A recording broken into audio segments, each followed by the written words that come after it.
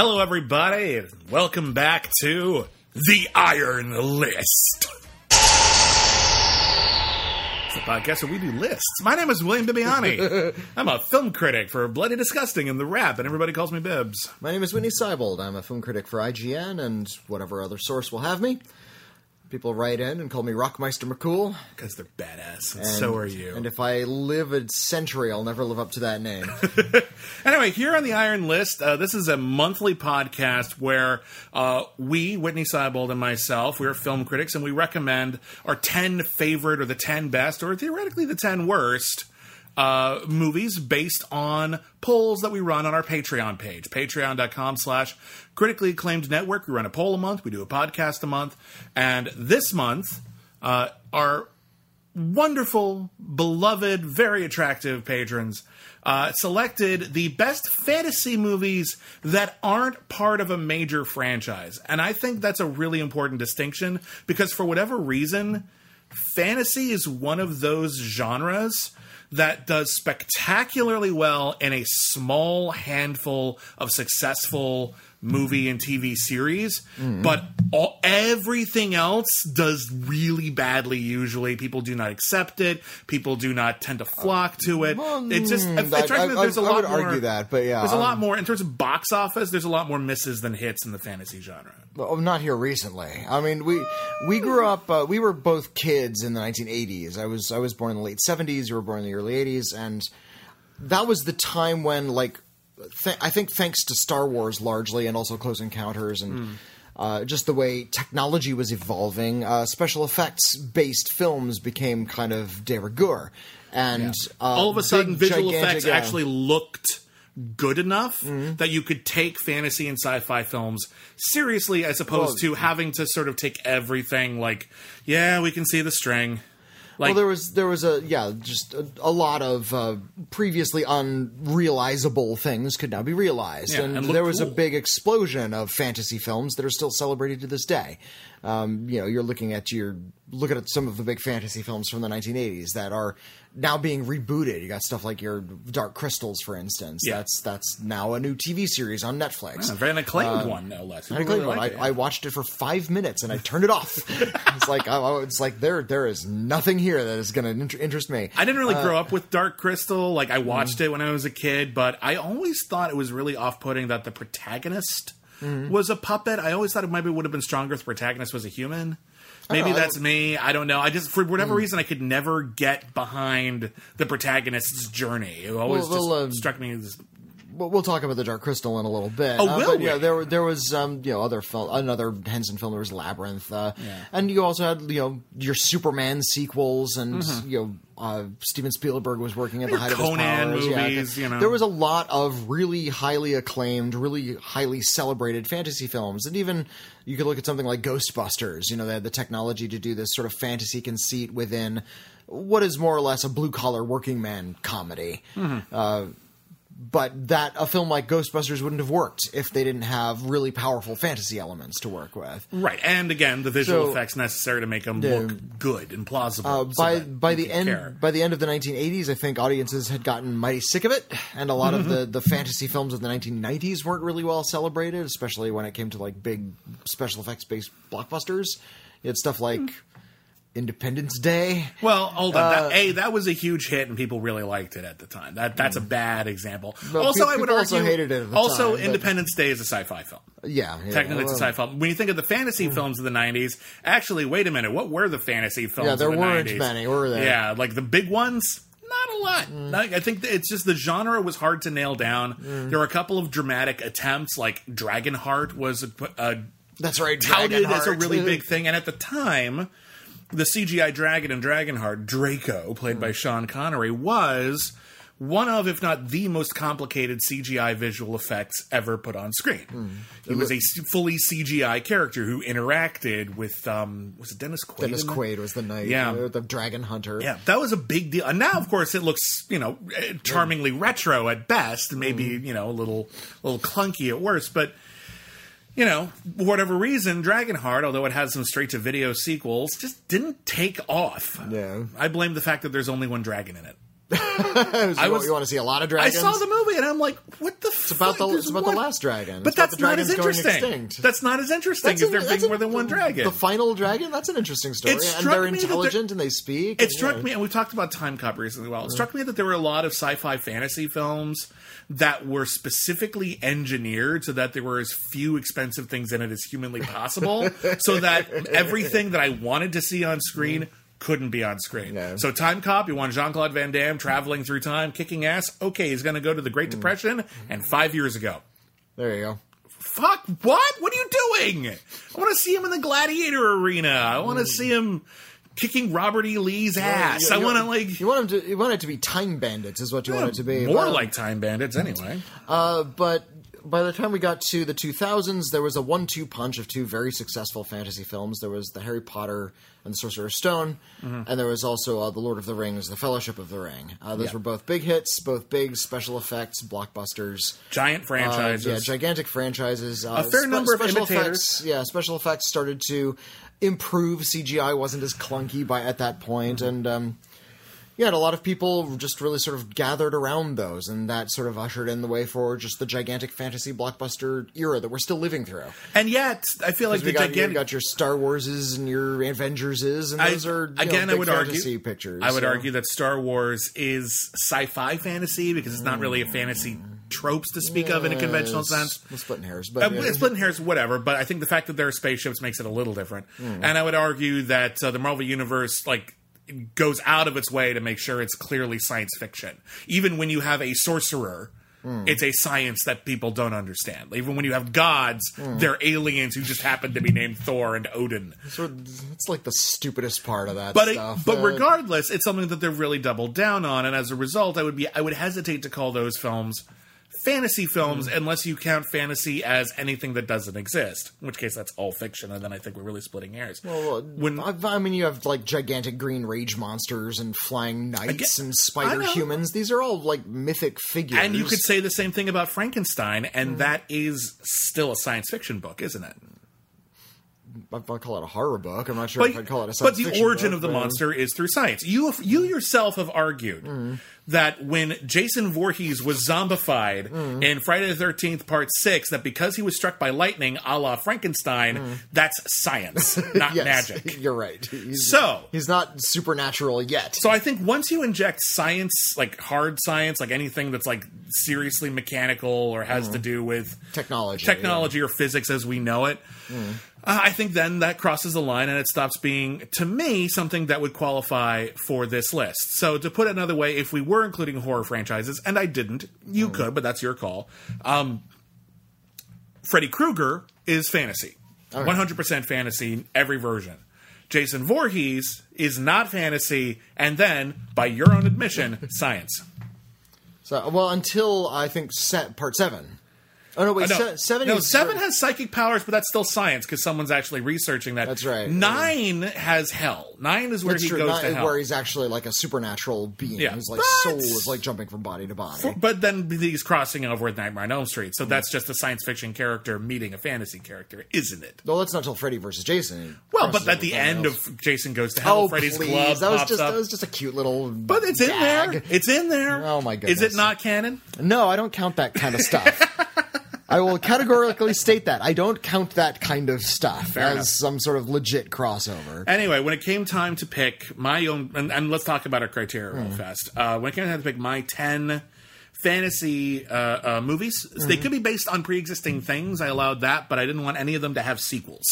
I thought that would be my rule. They could be remakes. They could be adaptations. I might have one that in fact is not eligible by those rules. If it's not a hit, maybe you've had one that didn't do well, I'll let it slide. Okay. But for example, I'm not going to put Chronicles of Narnia on there. I'm not going to put Star Wars on there, which I wouldn't anyway. I'm not going to put a lot of things on there. I also decided that when it comes time to deciding what is fantasy and what is not, there's some nebulous stuff on there. I mean, arguably anything with ghosts is fantasy. Well, but I decided that would technically, for me, veered more into a horror subgenre. Okay. Like Ghost, you could argue, is a fantasy story. But for me, it's Stories of the Afterlife. It's got more of a religious connotation, and Ghostbusters has a bit more of a horror comedy connotation. When it comes to fantasy. As a critic, when I'm writing about a film, I'll use the word fantasy pretty brazenly. I would describe in print a film like Ghostbusters as fantasy. If I'm really just sort of coming down to it, I would use the word fantastical. That would perhaps be what I would do instead. However, in conversation and when we refer to fantasy as a genre, I think we all know what we're talking about. Dungeons and Dragons. We're talking the Gygaxian fantasy, elves? the Tolkienian. There's this sort of imaginary version of England in the Middle Ages. Mm-hmm. I will allow mythological stuff. As well, like Greek myth. That's okay too. But anyway, these are our rules. We make them up. To paraphrase the great George Carlin. So anyway, as with all of our Iron lists, we don't go in any particular order just because we find the order pretty arbitrary. We're going to go down each of our top 10s, and we are going to end up with the film where, if pressed, if you put a gun to our head, we would call it our favorite. Okay. So that's where it starts. And Whitney, why don't you take us away? I'll start with a film. I'll start with the film that I think might not be eligible, and you can boot it off the list if you feel this doesn't count. But it was a film that was very dear to me when I was a young child. I think it captures the spirit of the book better than any of the films that remade it, but it was Rankin Bass's The Hobbit from 1977. You know what? Fuck it. I'll just let you have it. Okay, because it did have animated sequels made by other directors. Was The Hobbit a made-for-TV movie? The original Hobbit was in theaters? I never saw it in theaters. It was from 1977. It's an animated film. Orson Bean played Bilbo Baggins. Thanks to Peter Jackson, you know the story. Peter Jackson even made that story. He made this short animated film into 3 2.5-hour films, which was completely misguided. And he decided to shoot in high frame rate, which was going to revolutionize movies by making them look worse. I think high frame rate, there's still something there that we can play with somewhere, but we haven't figured it out. We haven't cracked. Listen, Ang's going to keep doing it until he gets it right. We invented 3D as we know it. I mean, they've been playing with 3D since the silent era, actually, but 3D as we know it really kicked off in the public in the 1950s. There were some 3D films, but I would argue that we didn't really get 3D right, if indeed we ever have, until Avatar. Around Avatar. Yeah, Avatar, or at least the films in its way. And then Avatar kind of ushered in this brief, kind of embarrassing period of film history where they tried to retrofit certain films that weren't even shot in 3D, and they were shooting films in 3D that they weren't even being shot well in 3D. One of the worst. The filmmakers didn't know how to shoot that way. One of those films in that wave to get it right was the remake of My Bloody Valentine. Yeah, because there was brazen about it. One of the first things people do in that movie is spit on the audience. They spit. They were reaching out. There's a shot where somebody waves a gun in front of the camera and the gun barrel goes right in front of your eyes. That movie's great. It's a lot of fun. For me, the worst 3D experience I had in that era was the remake of Clash of the Titans, which is a terrible movie to begin with. It's just a really badly constructed, nothing makes any sense. The character arcs are terrible. The plot is ridiculous, more so than even the original, which was ridiculous to begin with. But the 3D, I wish I could recreate that experience just so people could see just how bad it was, because you're just going to have to take it on faith, man. There were floating heads. Things were terrible. I saw a film called, what was it called? Wet Gold? Or no, that's a Wet Gold? There's a Brooke Shields movie. I saw this really awful 3D film. There is a Brooke Shields movie called Wet Gold, but that's a terrible. That's really the worst title I've ever heard. I think it's a heist movie. But yeah, I saw this other crime heist movie that had something gold in the title. I saw it over at the Crest. It was the last film I ever saw there before they closed down. But the 3D was so bad. It's the sky would stand out while the horizon was in the background. It's they're weird. They got it all wrong in that one. Weird. Anyway, but I'm glad we didn't have to deal with all of that technological rigmarole when dealing with the Rankin Bass Hobbit movie, because I feel like it took a lot of the story of the Tolkien book, The Hobbit, which I had also read when I was a kid, and brought this really interesting spin to it. I think there wasn't a lot of really cliched fantasy imagery. I think they went out of their way to make things look sort of unique. I think the one thing is that Gandalf is a wizard in a pointy hat. I think it's the one concession like the one that they pointy made. hat. But everything else like the elves have like they have like gray skin, and the crowns they wear aren't like physical objects. It's like a halo of lights that just sort of float around their heads. Yeah, it's cool. The goblins are like these big gray warty things that are like 1/3 mouth. And even Bilbo Baggins was like sort of this cherubic little guy with a round head. Yeah, he didn't look like a short person. He looks like a creature. A hobbit. Yeah. That's what a hobbit looks like to me. You know, it's sort of like the big glowing eyes. And of course, the best design was the weird wicked newt man Gollum that lives like in a rock cave. Well, I would argue the best design is Smaug. Smaug is a great dragon. The dragon in the Peter Jackson one's pretty cool, but man, the Smaug in that animated film looks like he'd put on like a pimp hat. It's like he looks like he just looks awesome. He looks awesome. Okay.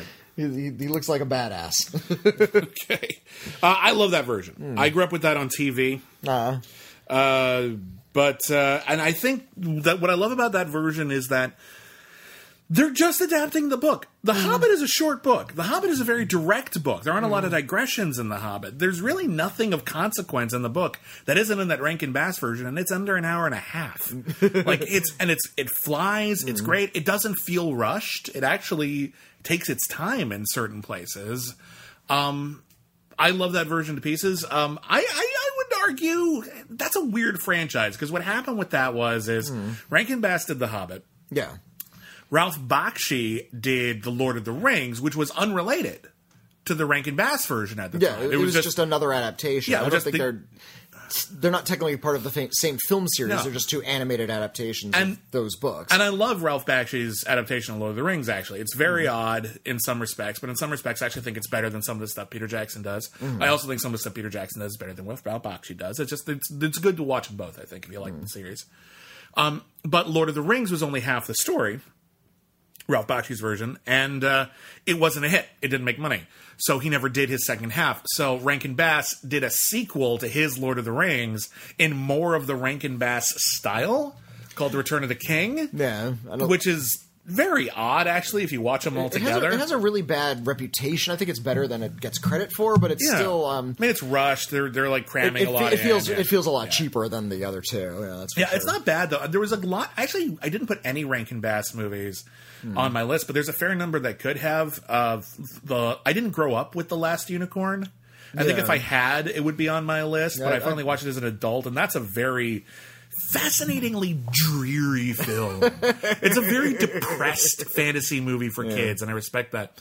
I'm also a big fan of Flight of Dragons, which is really obscure. It's obscure. They finally put it out on DVD a couple of years ago, but it's about a nerd, like a Dungeons and Dragons nerd, who winds up in his Dungeons and Dragons type game, but because he's super nerdy, when he ends up in the body of a dragon, and he starts treating it scientifically, and he's trying to figure out how everything works and makes sense. How am I making fire? Oh, so I can one of the reasons I can fly when I'm this large is because I actually breathe a kind of gas that's actually, has an uplift to it. Yeah, okay. But that gas is when I exhale, it becomes flammable, and I've actually got these things in the back of my throat instead of a uvula that kind of click together and make sparks, and I can ignite. That's neat! And I appreciated that as a young nerd, but no, I didn't put any Rankin Bass stories on mine. I'll let you have The Hobbit. The Hobbit is a classic. Okay. I think it's great, and I agree it is better than Peter Jackson's Hobbit movies, if nothing else. There's a lot that's better than Peter Jackson's Hobbit movies. For my first film, I'm actually going to go with the earliest film on my list, and a lot of people seem to think that the fantasy genre in movies started around the time Star Wars started, and that's not true at all. And there's a lot... Not a lot, but there's a fair number of fantasy films going. The conversation about fantasy films is driven by guys our age. It's true. So guys who grew up with Star Wars and didn't look back that. But it's also, I do think it's also fair to say, and we've seen our fair share of fantasy films from prior to that era, that before Star Wars helped reinvent visual effects and even reinvent a lot of technical craft that went into fantasy films. There were a lot of fantasy films that maybe had good ideas, but were wanting. There were fantasy films that maybe had pretty good visual effects, but the story was stupid. There were a lot of fantasy films where the story was awesome, but the visual effects couldn't back it up. And then there was a film that completely perfectly married the two and holds up really, really great today. And I think you'll agree with me. It is the 1935 version of A Midsummer Night's Dream. That is amazing. Yeah. That's an amazing movie. So that's a Shakespeare play, but it is a fantasy. Shakespeare wrote a couple of fantasies. The Tempest is also a fantasy.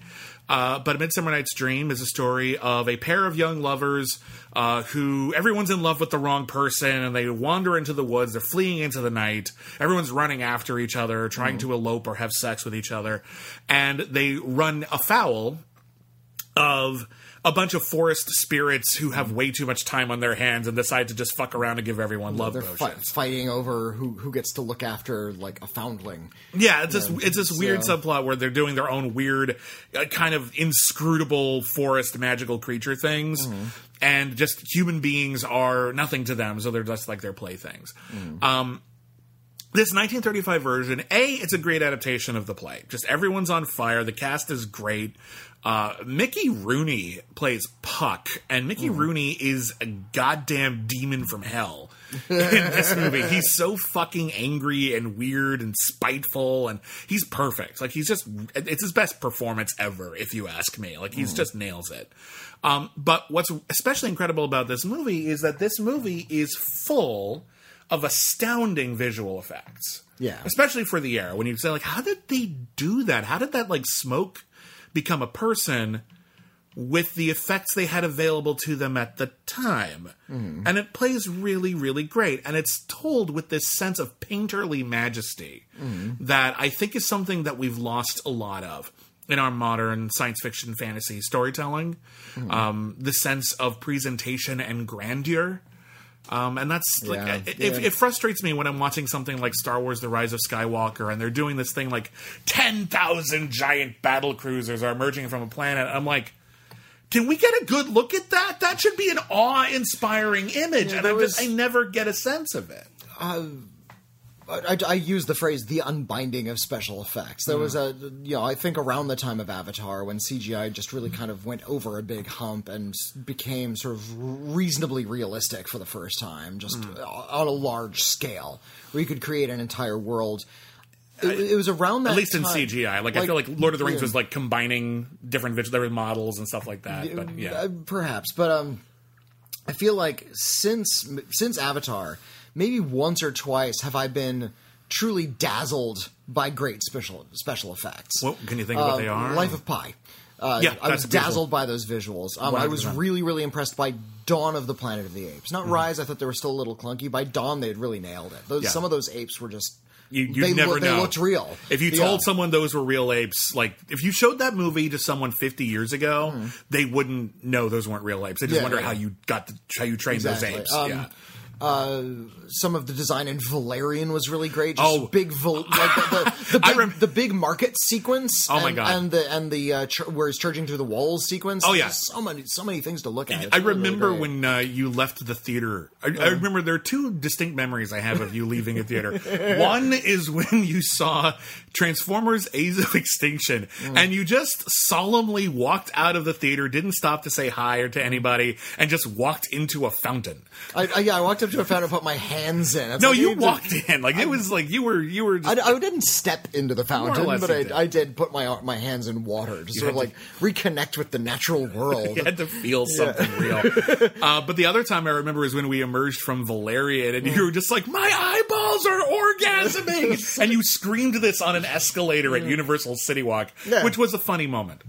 It was a good movie. I sympathize. It's a gorgeous motion picture. But apart from like a few instances, it's like, I'm watching something like, like an Avengers movie where there's thousands of characters and they're all firing blasts out of their fists and beating up other aliens and everybody's in motion capture and it's all very impressive. But I'm not going, wow, how did they do that? Or that looks great. It's more like the only moments they really sort of focused on were the quote cool moments, like where they all get to pose, like I'm gonna spin my weapon and put it away, and my hammer lands in my hand, and the raccoon lands next to me and cocks a gun, and they all look really cool. And it's like the Marvel way is basically boring, but it's interesting how the Marvel way. I mean, like there's something to be said for taking the fantastic and making it every day. Like Ghostbusters does that, the great comedic effect, for example. That's the point of the comedy. It's a juxtaposition. Yeah, exactly. But like, there's something about the way Marvel handles itself, where every once in a while there'll be a moment of grandeur, but the majority of the aesthetic in the MCU movies is about making everything seem kind of humdrum. And I kind of like that to an extent because it feels like that's like, I could walk outside and see Spider-Man, but those characters aren't in awe at all. They're just sort of on the job, essentially. That's something I liked about the Sam Raimi Spider-Man movies was like when Spider-Man was web swinging, Sam Raimi knew that was spectacular. And if you were in New York and you looked up at it, you'd be like, wow, look, it's Spider-Man. Yeah, there was moments like that where the people got to say stuff like that. There's some corny stuff in that movie. Like there's a bit where... I love every corny minute of that movie. But like in Spider-Man 2 in particular, there's a bit where someone says, a web. Go, Spidey, go! When you see them, and I'm like, you laugh, but if you saw Spider-Man save someone in a web who was falling and then swing away, you'd totally scream that shit. Yeah. That'd be awesome. My favorite is in the opening sequence where Peter Parker's trying to deliver pizzas. And he drives into an alleyway so he can change into the Spider-Man outfit real fast. And then he swings out with the pizzas, and there's a standard bystander who's like sees Spider-Man swing away with a stack of pizzas, and he just says, "Hey, Spider-Man stole that guy's pizzas." Yeah, it's good. It's good. Sam Raimi understood that Spider-Man was always the underdog. I miss that element. I really do. All right, what's your next pick? By the way, if you want to hear us talk more about Midsummer Night's Dream, on our Patreon, Only the Best, we review movies that were nominated for Best Picture, every single one ever. And a couple episodes ago, that one was nominated in 1935, and we talked about it at length. It's a spectacular adaptation. Well, it's great. This isn't the oldest film on my list, but it nearly is. And it's the Powell Pressburger film, The Thief of Baghdad, from 1940. Oh, good pick. That didn't make mine, but that's a good pick. Yeah, I mean, it's one of those films. It was made in 1940, but its special effects are on a level where you're kind of still today unsure how they did some of that stuff. Yeah, it is just so amazing to look at. I mean, the plot it's an Arabian Nights riff, more or less. It's not really all that accurate to the original literature. But like, you'll recognize elements. If you know the movie Aladdin, you'll recognize elements, but also some of it happens completely differently. Yeah, well, the movie Aladdin owes so much to Thief of Baghdad. I'd say about 80% of it. There's like kidnapped princesses and young heroes and genies and all the usual fantastic all the genie stuff is really cool in this movie. Because the genie is a giant. Yeah, he's like 50 feet tall. It's awesome. And I say that in the true sense of the word. It's awe-inspiring. But yeah, it's the Aladdin story, more or less. And I think you watch it today, and it feels like you're finally witnessing where all of this stuff came from. It is like the source of all of like sort of cliched, quote, Arabian imagery that you've seen throughout fantasy literature and entertainment in America. Especially movies. Yeah, especially in movies. Every movie, every American movie that takes place, and everything from Prince of Persia to Aladdin to everything, like they're all just stealing from this. They're all just stealing directly. Yeah, they know it. Quote, like scenes and shots are still like just to this day taken from The Thief of Baghdad. Just because mainstream audiences might not be as aware of it because it's an older film and it's fallen into relative obscurity, like it's not like it's talked about as Wizard of Oz. Yeah. Like, the people who make movies, they know. Yeah. They've watched it. They've studied. And what I appreciate, and even though, it's made by a bunch of white people, and, it's not the most culturally sensitive film. No. I feel like, at least at the time, in 1940, when they're making films like this, there was a good deal of respect for the source material as a work of literature. They understood that this is kind of an important book, and even though they're not necessarily getting, like, the details right, they were trying to capture the bigness and the importance of it. And I feel like Thief of Baghdad really understood that, the Tales of Scheherazade were at least important on some level. Yeah. No, I think it's interesting. I haven't actually watched this one in a while, so I can't speak in too much detail about it, nor do I care to. But I always remember just the takeaway, the sense of awe and wonder that comes from watching this particular version of it. I think it's a really astounding achievement. I'm glad you put it on there. Okay, so you're talking about Midsummer Night's Dream. Midsummer Night's Dream. Okay, I want to. We're talking older films. Yeah, late 30s, early 40s. Let's stay in the older section here, and let's talk about. I just looked it up. Thief of Baghdad is on Tubi. Oh, good. Free. Great. So you should check that one out. It might be on the Criterion channel as well. I wouldn't be surprised. There's a really nice Criterion edition of it, so that would make a lot of sense. Speaking of Criterion editions and speaking of movies that directly inspired Disney, let's talk about La Belle et la Bête. That's on my list, too. Yeah. Jean Cocteau's absolutely gorgeous, haunting, and kind of frightening. And downright surreal. Yeah, version of Beauty and the Beast. If you've seen the Disney version, they ripped this thing off so bad, including like the weird details that aren't in the original story. Like, you ever notice, like, oh wow, everything in the castle is alive? Yeah, in the Cocteau version, there are human arms hanging out of the walls, candelabras. Yeah, and they're stuff, just it's creepy. I think it was probably also a big influence on Return to Oz, like the Hall of Severed Heads. Like, I wouldn't be surprised if that was a direct influence on that as well. You know the story. Guy runs afoul of a beast. The beast is like, "I'll kill you unless you give me your daughter." And the guy's like, "I'm an asshole, so okay." And he gives him his daughter, and she's all nice and stuff, and then they fall in love. But in Cocteau's version, they fall in love, but it's not this sort of saccharine romance. It's not. Because he's a monster. Yeah, the Disney version. He's played by Jean Marais. And the Disney version, like there's fun songs, there's wacky comedy, there's playful banter, there's action, there's adventure. It's an entertainment experience, and I like that movie a lot. Don't get me wrong. The Cocteau version seems to understand that there's something inherently fucked up about all of this. So every time someone like makes fun of the Disney version, it was like, oh, it's a romantic movie about Stockholm Syndrome. The Cocteau version knows that a little bit better. The Cocteau version understands that the fairy tales of yore weren't taking place in some kind of shared universe. They were taking place in a surreal corner of reality where, the idea rules was don't apply over here. Magic is fucked up. Is the idea, and I think there's something about that. Well, it also understood that, we, thanks to Disney, we think of fairy tales as sort of light fare for children that has, reinforce a lot of norms. If you go back to sort of the way fairy tales used to be told, the parents are out working, the grandmother is looking after the children, and the breeding couple are usually punished. Well, you know what I'm talking about, though. I love it when you call them that. Like what happens in Rapunzel. She loses her hair, he goes blind, and the witch wins. Yeah. Who's telling that story? Grandma's telling that story. Because Grandma's at home with the kids. Yeah, if a boy comes to you and tries to take you away from this household, you're doomed. Yeah. Just stay the fuck home. Take care of Grandma. So these tales were told out of. I know you feel like you're cooped up and trapped. Don't go anywhere. Take care of Grandma. They're told out of spite and vindictiveness. They're told to frighten children into staying in line in a lot of cases. They don't have some sort of halcyon romance to them. That's not the point of a lot of these stories. Jean Cocteau, an artist who worked in surrealism, if you haven't seen his films, The Blood of the Poet, Orpheus, and Testament of Orpheus, check out all of those movies. Astounding. I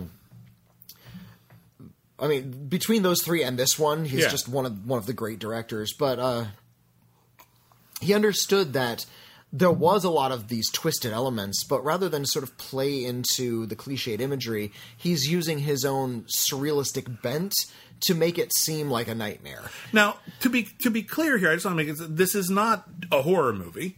This is a movie. Feels like a horror movie. It has horrific elements because the Beast and his castle should be scary. They should be intimidating. It's not supposed to be, there's fun clocks. Like, no, it should be like, it should seem like dance. It's a bad situation that she makes the most of. And when she discovers the Beast's humanity underneath all of that off-putting, horrifying imagery, it's more of a discovery. It's more of a journey. They do end up together. There is a happy ending. And there are elements, kind of. It's relatively happy, but like not compared to the Disney version, obviously. But it's not just all death and misery.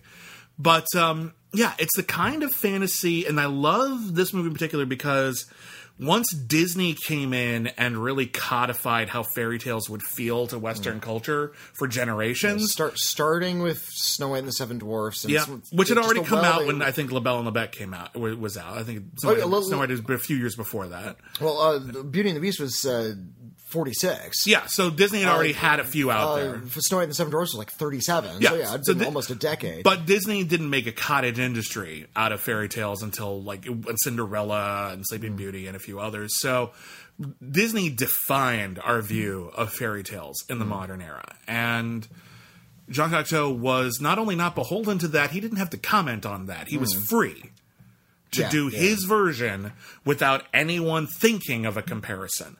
And there's something really wonderful about that, and we don't get that now. If anyone did Beauty and the Beast now, people would compare it to the Disney version, and they might feel necessary. Which they remade, by the way. It's like it's like the only version left. Or if they did it, it would be like they'd have to very deliberately defy that image. Yeah. So they'd have to like deliberately go in the opposite, like Blumhouse's Beauty and the Beast. Yes, Disney has inserted the Beast and Beauty, and just Disney has inserted itself into that conversation so heavily, and that's true for Cinderella as well. That's true for a lot of the other stuff that Disney has adapted, like Jungle Book. People tried to do their own Jungle Book. We're talking about Aladdin. So So you have to comment on it or you have to defy it, and Cocteau is free of that. It's this beautiful, like Fabergé egg of a movie. Just whatever you do, don't crack it. Anyway, what's your next pick? Why don't we stay with old fairy tales? Sure. Why don't we go to Ugetsu? That is a ghost story. Okay. And kind of a fable in a lot of ways. It's by Kenji Mizoguchi, the Japanese master of the Japanese New Wave. I guess early crest of the New Wave. He did a lot of really wonderful movies. He did Sancho the Bailiff, and just look up Kenji Mizoguchi. Please. He's really wonderful. But yeah, this is about a potter and his strange encounters with a supernatural being. And it, just like a lot of Western fairy tales, it is more or less about how he eventually needs to come around to a little bit more of a traditional marriage setup. I think the wife ends up being the main character in a lot of ways. But yeah, it's about a potter who wants to make a lot of pottery because he has sort of this boon in his business while there's a war breaking out, and he's able to sort of take his pots into town, and he has to put his family at great risk to finish these pots, and he ends up finding a buyer in this mysterious woman, and she walks on screen.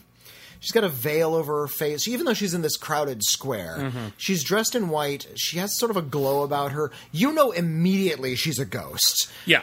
Like, right away. And when she says, like, come to my haunted mansion out in the middle of nowhere. And it's worth bring noting, me your pots. It's like, what the hell is going on here? It's worth noting the movie has been on for a long time before this fantasy element comes in. And I actually really like that. I think that can work really, really well. Because, again, a lot of fantasy stories are stories of real-life people who suddenly encounter the supernatural. And if they encounter the supernatural right at the beginning of the film, the supernatural becomes just kind of part of the fabric of reality. Yeah. If they encounter it a little later, all of a sudden it just feels a little bit more surreal and creepy to me. Like if you encountered a vampire now, when you're in your 30s, that's weird. If you grew up knowing vampires were everywhere, like in True Blood or something, like that's different. But if all of a sudden for the first time you encounter a vampire in your 30s after you thought they were fake this whole time, all of a sudden it's really fucking weird and it's just a different vibe altogether. It's.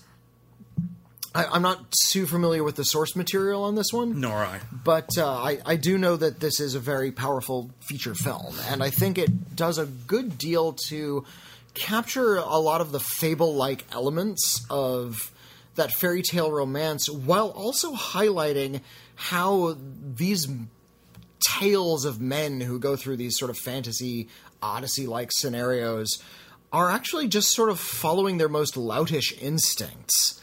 The main character of Ugetsu is kind of a jerk. Yeah.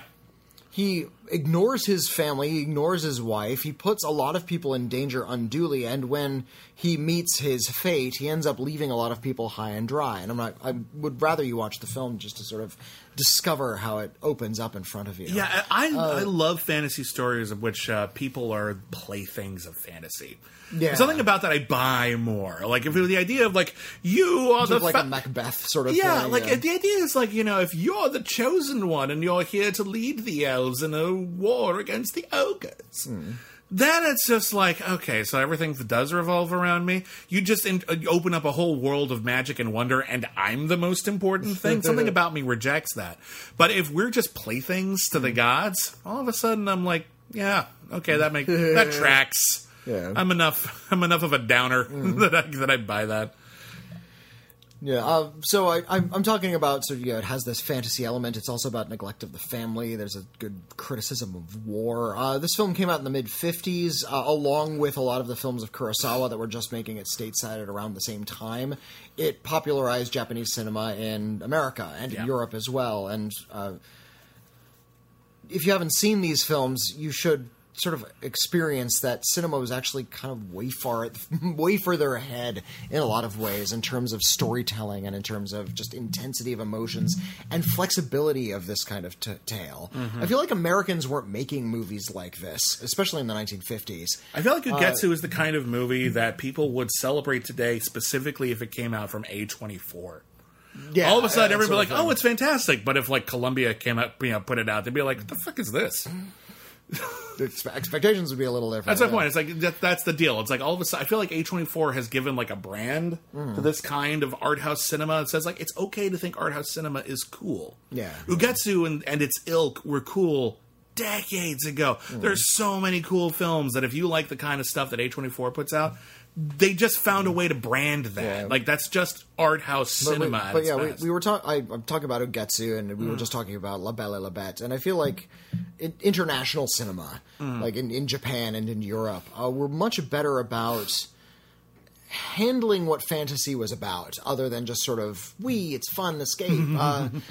That's what Disney was putting into the conversation. Let's make Pinocchio. Pinocchio is a nightmare. Pinocchio is a bad example. Pinocchio is fucking terrifying. You're right. But Pinocchio scares the shit out of me to this day. But yeah, you look at something like Cinderella. Yeah, Cinderella's very tame. Cinderella, it's tame. You watch it today, it's almost bland. The abuse at home is pretty dark, but everything else is so light. Yeah. The movie plays. Cinderella herself is such a wet shirt of a character. Cinderella for me strikes me as the template for the first Harry Potter movie. Where he lives under the staircase. He's abused by his family. Granted. Basically everyone is his fairy godmother. Everyone is just giving him gifts like throughout the movie. Like every other scene, literally he gets a cool willed a fortune of gold right at the beginning of the first movie. But the idea is that he was so miserable for so long beforehand that that's a relief. So anyway, which makes it interesting that my next pick is actually a Disney movie, and Disney again codified the fantasy genre for a lot of people. And I think it would be foolish to deny that a lot of their fantasy films are very, very good. Some of them are even great. In fact, one of my favorite animated films of all time is Sleeping Beauty. Sleeping Beauty is pretty awesome. Sleeping Beauty fucking rocks. Well, Sleeping Beauty is great if you are at peace with the fact that the breeding couple are dull as toast. Yes, they are. Sleeping Beauty and Prince Philip are boring as shit. They're not the protagonists. They're not the main characters. They're not. In fact, they have like one scene of consequence. I would say that the three fairy godmothers, Flora, Fauna, and Merryweather. Yeah. Let me look up the actresses who played them. Oh, please do. They're all really wonderful. That'd be great. Because I can't remember it all. They are the ones who are really they're moving the story forward. They have the most character. Yep. They have really interesting relationships. There's some queer underpinnings. There are. Between those characters. Yeah. And it's their rivalry with the evil demoness Maleficent that is the cause of all the drama in the story. Well, Maleficent was pissed that she wasn't invited to the thing, but beyond that, she curses the main character, the title character, out of spite. Pure spite. I love Maleficent for that. There's so many things that are really wonderful about Sleeping Beauty. Not the least of which is that this is a Disney film from the 1950s. Yeah, 59 it came out. in which all of the most interesting characters are badass women.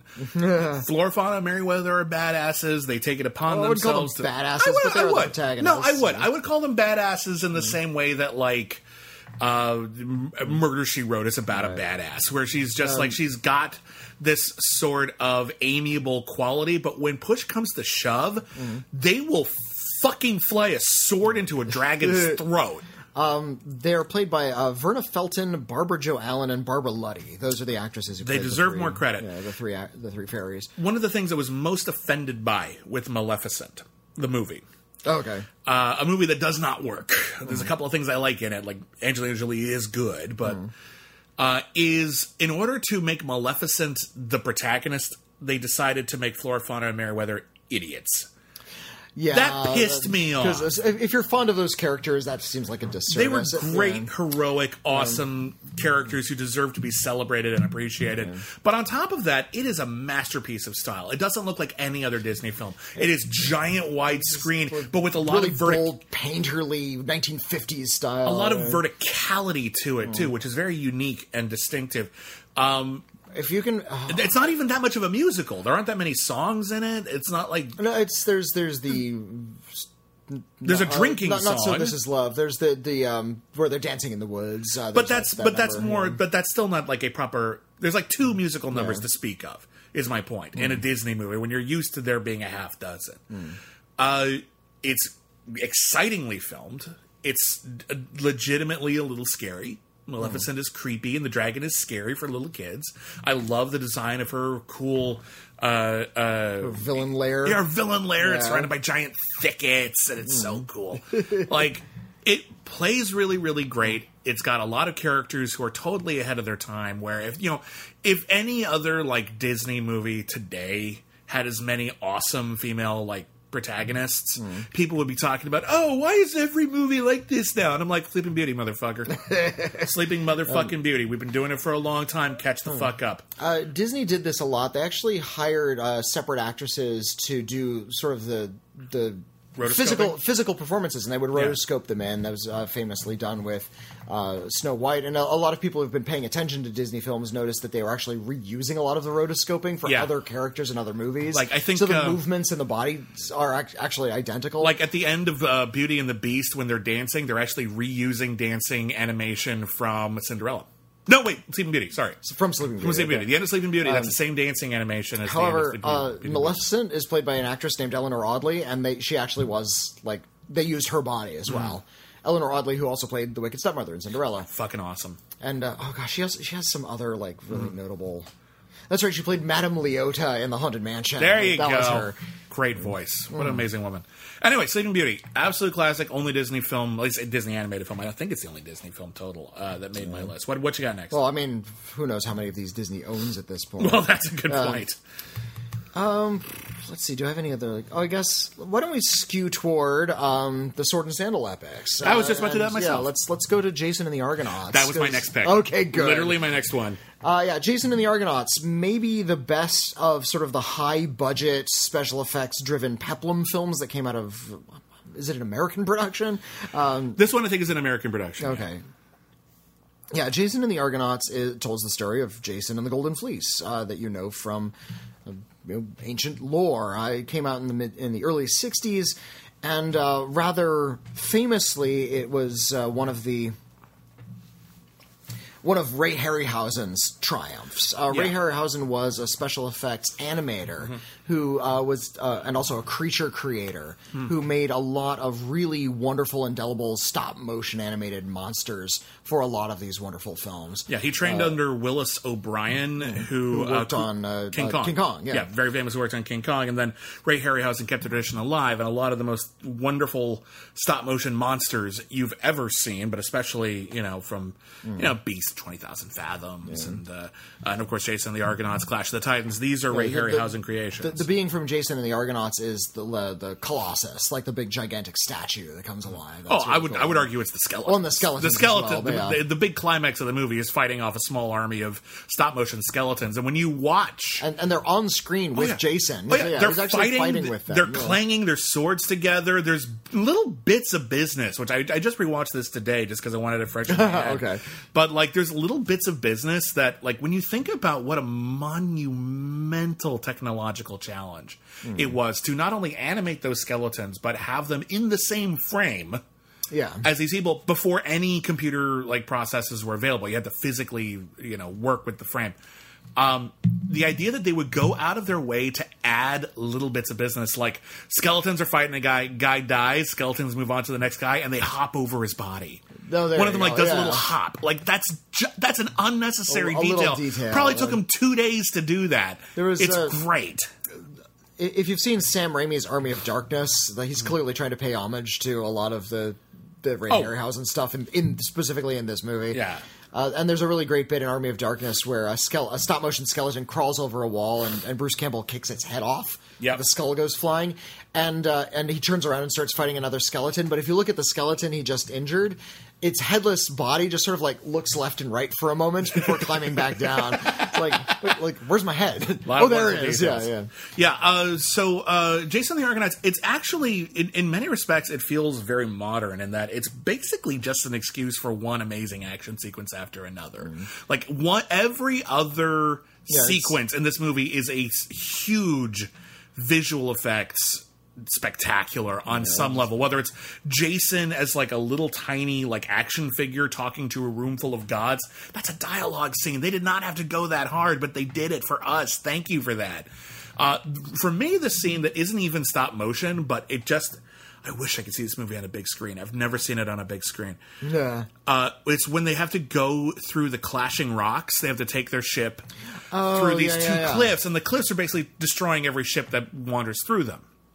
Through rock slides, and actually the cliffs like shove them together. And the only way they can make it through is if Poseidon himself emerges from the sea. Poseidon is 100 feet tall, and he's just this giant, colossal human being with a fish tail. And they do all this wonderful things where they film him in slow motion, so it feels like every movement he makes is like takes longer because he's huge. And they always keep something normal size in the foreground, so you get this constant sense of scale. Again, they understood the need that all of these fantasy elements should be breathtaking. Yeah. They should not be humdrum. They should astound us. And the framing in Jason the Argonauts alone should be studied by every filmmaker who works in sci-fi or fantasy. It's perfect. We're talking about the technicals, I think, because a lot of the acting leaves a lot to be desired. It's fine. It's not remarkable. A really versatile supporting actor named Nigel Green plays Hercules in this movie. Hercules is a supporting character who like disappears halfway through the movie. Just like, Hercules cannot join in the rest of the journey. He has other shit to do. But he's Nigel Green from like the Matt Helm movies. And the story, I talked about how Thief of Baghdad, even though it doesn't get like anything really right, at least sort of has a sense of reverence for the source material it's touching. Yeah. I feel like there is not a whit of reverence at all in something like Jason of the Argonauts. It's really kind of brash. And I think it's just fodder for action cool exactly. stuff. Yeah. But the action cool stuff is so dazzling that you kind of don't care, and you're willing to forgive that the story is kind of cardboardy and the characters are a little bit cardboardy, but in a way I think that serves the material in this weird theatrical sort of way where people are a little bit more declarative. It's much more of a demonstrative type of mythology, and you know what?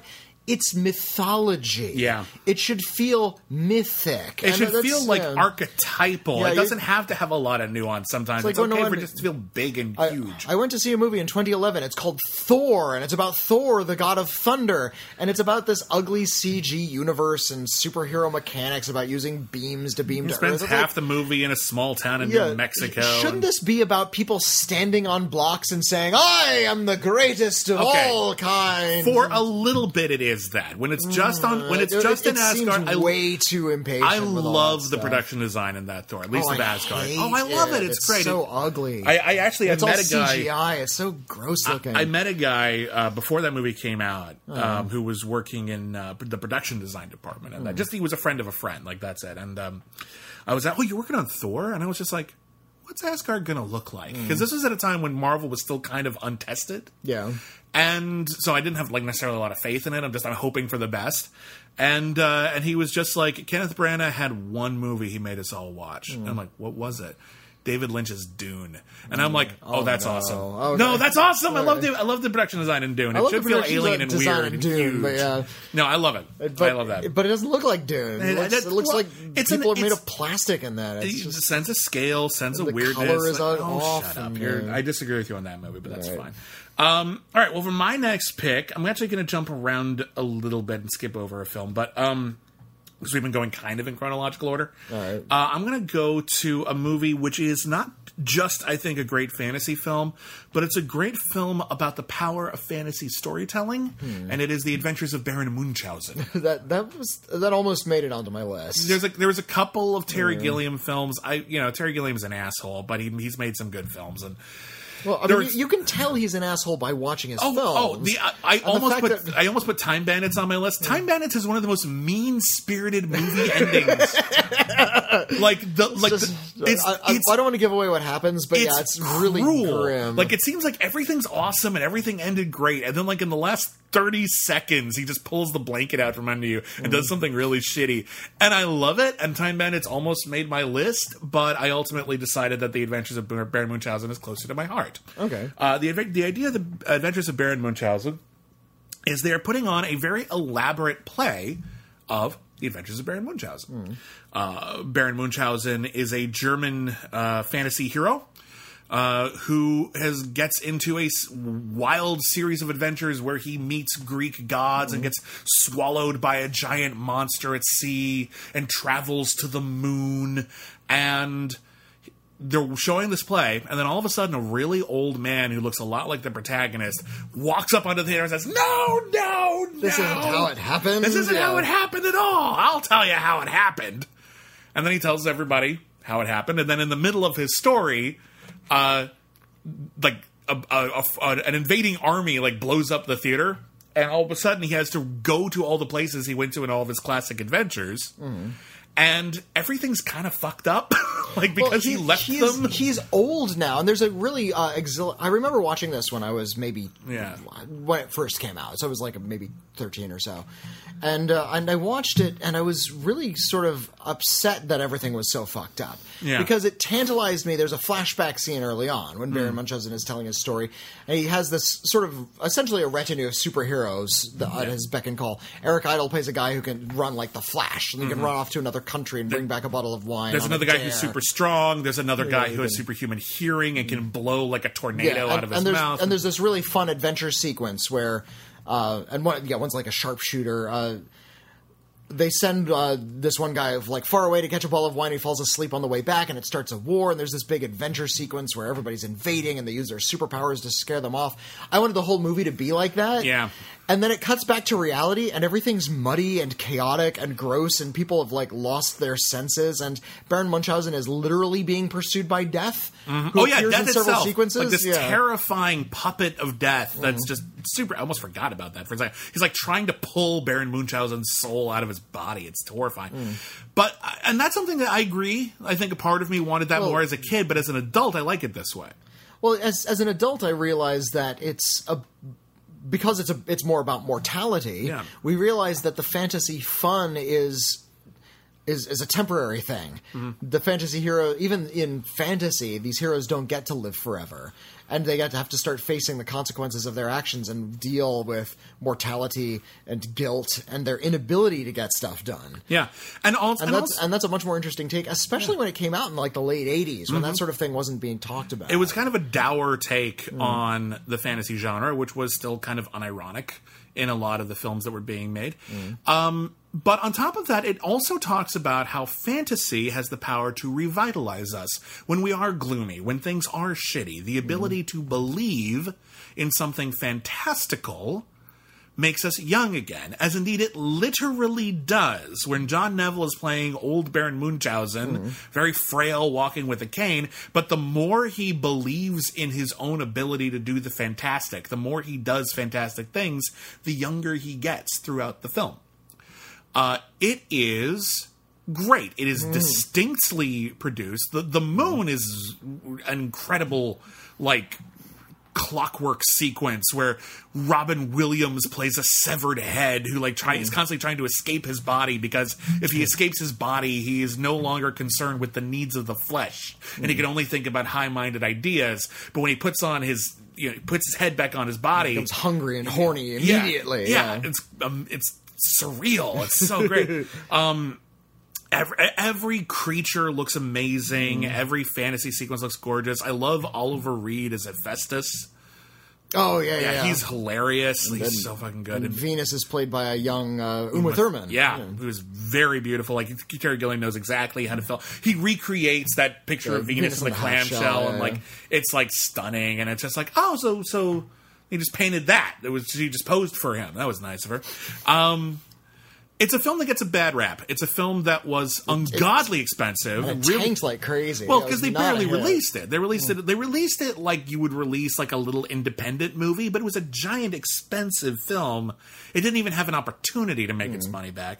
But when you actually sit down and watch it, you'll find that it's really quite daring and ingenious and wicked and exciting, and I love it to pieces. I admire how depressing it is. Yeah, but I don't find it depressing in the end. Okay. The way it ends, I feel like depression is part of that, and depression is one of the things that fuels our fantasies. The fact that we live in a world where things are muddy, where governments are corrupt, where war is a constant fear, where famine and pestilence are daily issues, fantasy becomes more important. Okay. Because it gives us something to strive for. So I like that it has an actual nice message like that. All right. Let's see. What else do I want to turn toward here? I have 3 animated films on my list. I have a few as well. I already talked about The Hobbit. Let's go for something a little bit more recent. This is actually a little bit lower on the list, and I feel like it's been done better in other media, but it's really a good modern version of essentially the Hansel and Gretel story, and that is Henry Selick's Coraline. From Laika. That's a good point. When you introduce Hansel and Gretel, I'm like, are you talking about Hansel and Gretel witch hunters? What are you doing? No, goodness no. I mean, that's a fun movie. That's a blast of a flick, but it's a puffball. Watch it if you want. No, I'm glad you picked Coraline. That's a good pick. Yeah, Coraline, it was done by Henry Selick, directed by Henry Selick, who also did The Nightmare Before Christmas, which has come to be regarded as an indelible classic of the genre. Which it is. The genre of kids horror. Of animation, of movies about holidays, of I think it's animation in general. I think it's a masterpiece. It's just masterpiece of animation. Yeah. And Henry Selick, he also did James and the Giant Peach, which is not as good.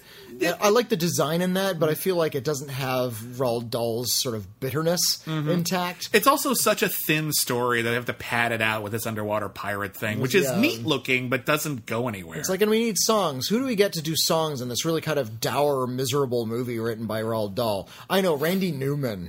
He's perfect. Forgot he did the music for that. It's just awful. Yeah. Good stuff in it, though. Like, it's not a bad movie, but it's just not a great good voice film. cast. It's not a great movie. Richard Dreyfuss is great as the centipede. Yeah. But I feel like he was really firing on all cylinders for Coraline, which is based on a book by Neil Gaiman, which was, one could argue, ripped off wholesale from Clive Barker's The Thief of Always, but which was written first and published first. But quite a bit first. Yeah, it was not a new book. And it was famous. Read The Thief of Always, and you're going to say, "Hang on a minute, Mr. Neil Gaiman." But yeah, Neil Gaiman's story was the more popular one. It sold more copies, so they made that one into a movie. The Thief of Always was trapped in production hell for like 20 years. Oh yeah, everyone tried to make it. Everybody tried to make it, just never made it off the ground. Coraline did. Yeah. And it is about a young girl, complete brat, who moves into a new house that she hates, but she does find that this old kind of edifice on a hill has a secret doorway, and she can climb inside, and there's this big purple umbilical cord that leads through this long corridor. She emerges on the other side, and it's the same house, only everything's a little bit off. First of all, she meets her parents. Her parents are there, but they have buttons for eyes. They're also more interesting. Well, her parents. She sees her parents as kind of boring, but here, like, it's not that they're more interesting. It's that they're there to make her feel better.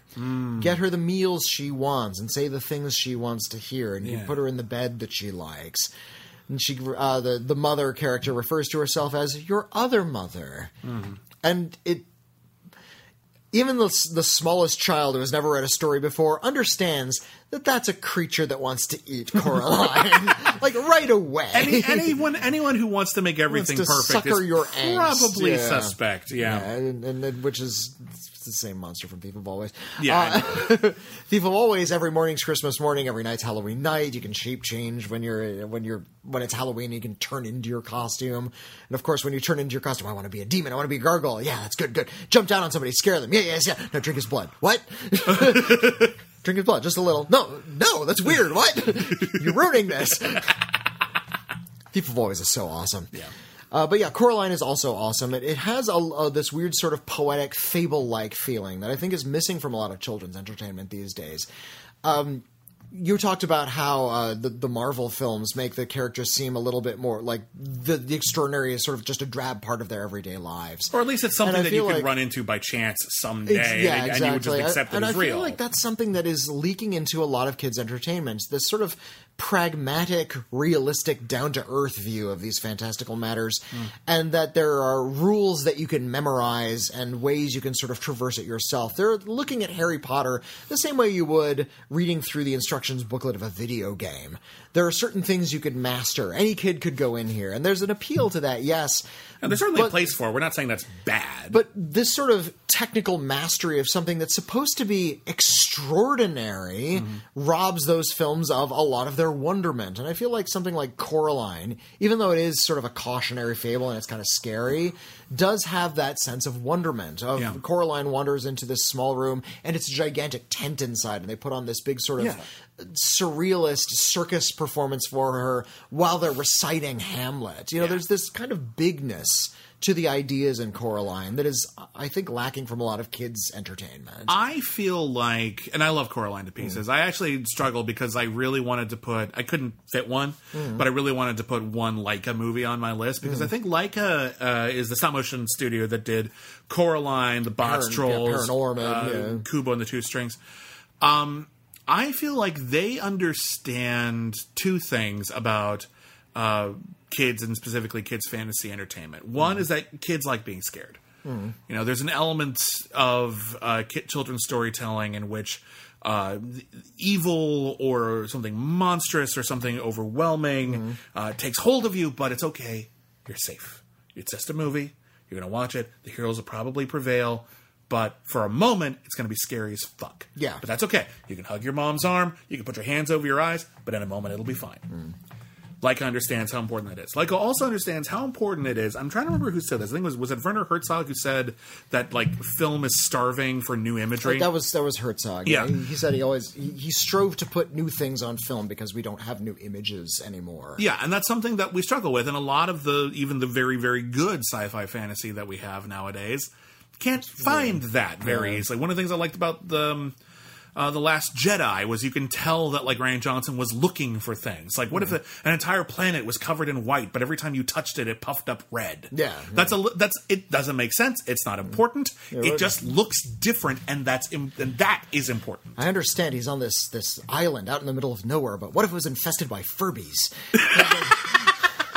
Yeah, kind of. But again, that's something Coraline has. That's something Coraline has. That's actually one of my big criticisms of the design in the Lord of the Rings movies. I feel like they're really derivative of a lot of fantasy imagery that was already sort of out there. It was in book covers and posters. And first of all, it was just an aesthetic I never found at all attractive, the glowing unicorn on the cliff and the waves crashing below and the elf is flying around them, and it just looks so stupid to me. But so when you put all of that in a movie, it's like, wow, look at this achievement of design. It's like, yeah, you took the shittiest fantasy design and put it all in one movie. I disagree that it's shitty. I do think that they made the choice to try to make the Lord of the Rings feel as classical as possible, almost in a way that you would do a biblical epic, where there's certain imagery, there's certain types of monsters and larger than life imagery that you just sort of expect, and we're just going to do them. I think the idea of Lord of the Rings was to make the most archetypal fantasy film of all time in order to basically, and now we've done this, okay, and you can do something else now. But Lord of the Rings is kind of the classical fantasy tried story. To be the Ur so we're gonna do this the way we would do like Ben-Hur. We're not gonna reinvent what a chariot looks like just because there's a chariot race in here. We're just gonna give you the best chariot race in the history of anything. I feel like that's what they were getting at with a lot of Lord of the Rings. That's fair. It's just first of all, the imagery that I'm talking about is like it's a little more recent than the Bible. Oh, no, I know. I realize that. I think they're treating that imagery with that kind of reverence. Is my point. And I think there's a space for that. There's a space for that. Especially when I sort of see that movie after having already seen the Rankin Bass animated film, which actually had a lot of unique imagery, it felt like they were kind of taking the path of least resistance, and that wasn't aesthetically interesting to me. All right, well, let's move on. My next pick is another animated film. It's a film I think I talked about very recently on another podcast, but it's a film that is very dear to my heart because not only is it very inventive, but it is very intelligent and it is very mature, even in its immaturity. It is Ralph Bakshi's Wizards. Wizards is pretty damn good film. Wizards is amazing. Wizards has... It's been a long time since I've seen it, actually. I watched it a few years ago when they re-released it on Blu-ray, and I liked it as a kid. I appreciate it so much on so many more levels now as an adult. If you've never seen it, Ralph Bakshi has worked in fantasy a bunch. Fire and Ice is not very good, but it looks cool. But I haven't seen Fire and Ice. Oh, it's almost plotless, but by God, I mean, he worked with Frank Frazetta, and that's kind of the only reason he did it, is because he wanted to work with Frank Frazetta. So it looks like a Frank Frazetta painting come to life, and that's awesome. But the story is crap, like it's terrible, but it's fun enough to watch. Wizards is a great story, and it's got great characters, and it's awesome to look at. So it actually has a sci-fi element in that it takes place after a nuclear war has destroyed the planet. But in the wake of that nuclear war, fantasy creatures, fantasy worlds, elves, wizards, fairies, all these kinds of creatures have emerged from the wreckage, where civilization and science has failed. And now all of these sort of pure things, these natural things, the natural world, has kind of sprouted up amongst the wreckage. And in this world, there is indeed good, and there is evil. Good is, wizards and fairies, and everyone is just, cracking jokes and very happy, and they're also very horny. But evil is evil as fuck, and what they have discovered amongst all the debris are Nazi propaganda films. And the power of cinema, and particularly the power of propaganda cinema and the power of fascism, has arisen its ugly head. And now they are rebuilding, these fantasy creatures are rebuilding the worst parts of civilization as we know them. And the fairy tale creatures have to band together in order to stop that from happening. That's a very dark storyline. And without giving anything away, the resolution to that storyline I consider perfect. I consider the actual resolution to, when all's said and done, all the evil wizard and the good wizard are together. The way that Ralph Bakshi resolves this issue, it's daring and it's harsh and it's fascinating, and it's not something I know if I could or would do. But in the case of this story where everything is a moral parable, that ending is fucking incredible. I love that ending. This is a movie that kind of has everything. It has something innocent. It has something very insidious. It has wonder, and it has absolute cynicism, and it's about those two things clashing. And I think it is... I haven't seen everything Ralph Bakshi's done, but I think it's his best work that I've seen. Okay. I highly recommend it. I'm fond of sloppier films. I know not a lot of people like Fritz the Cat, but I think it's disgusting in a way I enjoy. Sure, I appreciate it. It's not my favorite. I haven't seen it in a long ass time. Maybe I should revisit it. It's on Amazon. You just watch Fritz the Cat. Right. There's a lot of great horror films and cult movies. Like Toxic Avenger is on. Bless them. Is on Amazon Prime. I still love the original. It's crazy. I really hope there's some 16-year-old out there just sort of thumbing through Amazon Prime and finds the Toxic Avenger by accident. There's a lot of trauma films that I would never recommend to anyone, even if I enjoyed them as a kid. But I think the original Toxic Avenger think is as a rite of passage. I think it's a cult film. Everyone, if the right kind of person encounters the Toxic Avenger at the right age, they're going to grow up weird, and I want more weird, those kinds of weirdos. Yeah, the Toxic Avenger is not on my list. No, fantasy film. And I admire that you selected Wizards, because that's not widely seen, and I think it should be. I highly recommend it to everybody. But yeah, it's not. I saw it as a kid. I think a lot of people would find it somewhat inappropriate for kids, but it's not like ultra violent or anything. It's just mature and weird. We were talking about how the 1980s, sort of a lot of this tech and like fantasy imagery was really part of the conversation. You go to a video arcade, you watch something like Dragon's Lair. There's a really in the 80s you did. You could do it now. No, I meant in the 80s. Okay. There's a really great sequence in Stranger Things where the kids, like the season starts off with the kids playing Dragon's Lair. Like one of them has to run off and get like a huge new fistful of quarters so they can keep on playing Dragon's Lair. Because they understood, the makers of that show, what Dragon's Lair represented. That is wasting all of your allowance money on something that is completely impossible. Completely impossible. If you told me you could beat Dragon's Lair, you're fucking lying. Here's the problem with Dragon's Lair. If you never played Dragon's Lair, by the way, a legendary video game, at a time when video games looked like Space Invaders, all of a sudden there's a game in the arcade that looks like The Secret of NIMH. Film. Because it was done by Don Bluth, who did The Secret of NIMH. And every scene, every screen was hand-painted and fucking gorgeous. And the idea was every screen would be this brave, gallant knight who's trying to rescue a princess from an evil guy. And Dirk the Daring. Yeah. And every screen, he would be walking, down a hallway or across a moat or through a room, and something bad was about to happen to him, and you had a split second to figure out where he should go, what he should grab, and if you don't, it would be indicated by a flashing yellow light. Yeah, it would appear for a split second. Oh yeah, and if you weren't right on it, you die. And it's not necessarily clear how you're supposed to interact with that. Am I supposed to use the sword on that? Am I supposed to move the joystick towards it? It's not clear at all. And even if you figure out, okay, here's how I get past this thing, which will usually take you at least 2 tries. Here's the problem. Every time you play Dragon's Lair, the rooms are randomized. So this comes from an era of video games in which, in order to learn how to beat, Mega Man or Super Mario, you memorize patterns. You would understand, okay, the mushroom comes here, now I know to jump there, and I jump up there, and there's a thing. There's a consistency to it. You basically memorize things. It was a very right-brained activity at the time.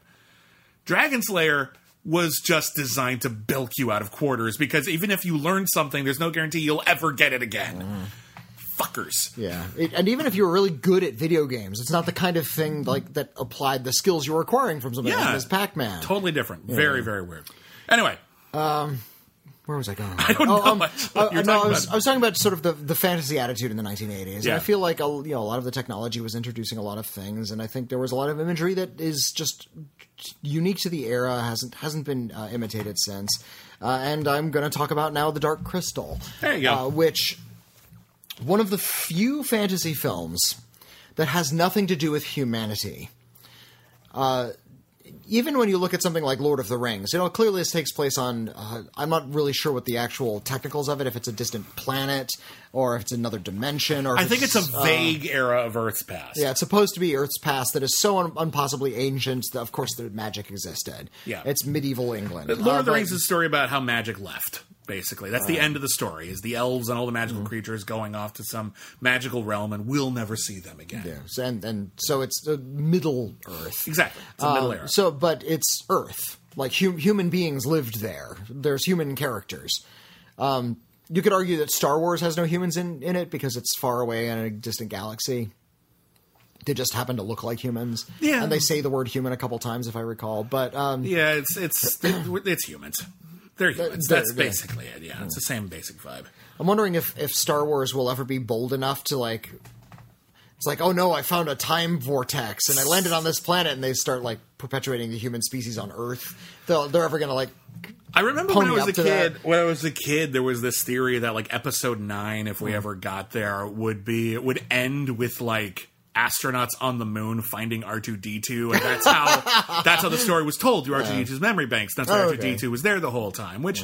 Not that it's kind of corny ending, but it would make sense. It would work fine. I wrote some articles for Geekscape way back in the day where this was before J.J. Abrams did the whole Star Wars 7, 8, and 9, where I wrote reviews of Star Wars 7, 8, and 9 as if I had already seen them. Like they were made, and there was a review. So I was like criticizing things that the story was doing wrong while I was making up the story. It was this weird meta exercise. I love that you got some emails from people genuinely wondering how you had seen them. Yeah, how did you see these movies? You notice the date said 2020, and I'm writing this in like 2013. Yeah, it was a joke. It was a joke. It was just sort of for funsies. Although, funnily enough, by 2020, we had them. We did have them. But in my version of things, at the end of episode 9, they had built.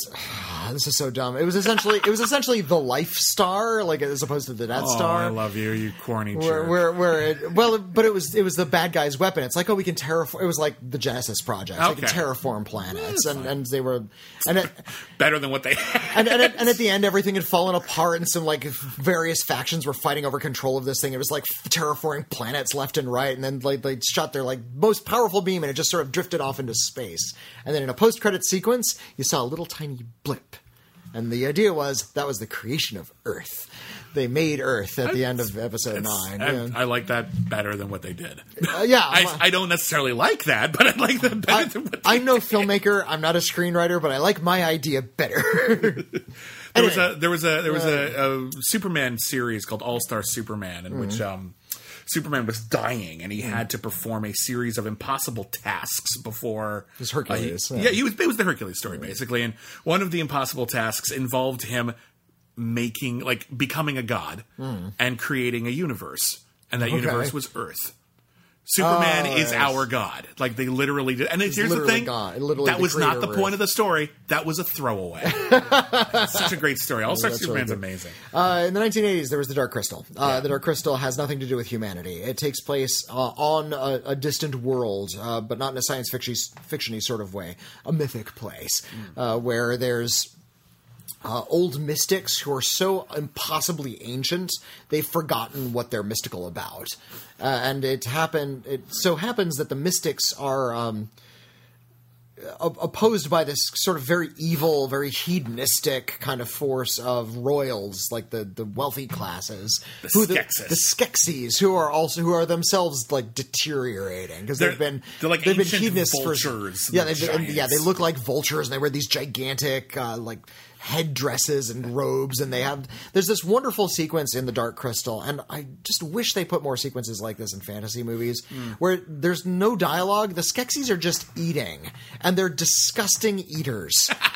And that's the whole point of the scene. We just get to see what kind of messy, horrendous people they are. Again, attention to detail really counts when you're creating a fairy tale universe or fantasy universe. Yeah. Like Star Wars, like the original Star Wars, one of the things that made that universe feel so remarkable and lived in was there were little things that weren't important. Like when they're walking around the Death Star, there's just this one little black droid the size of a foot that just scurries along.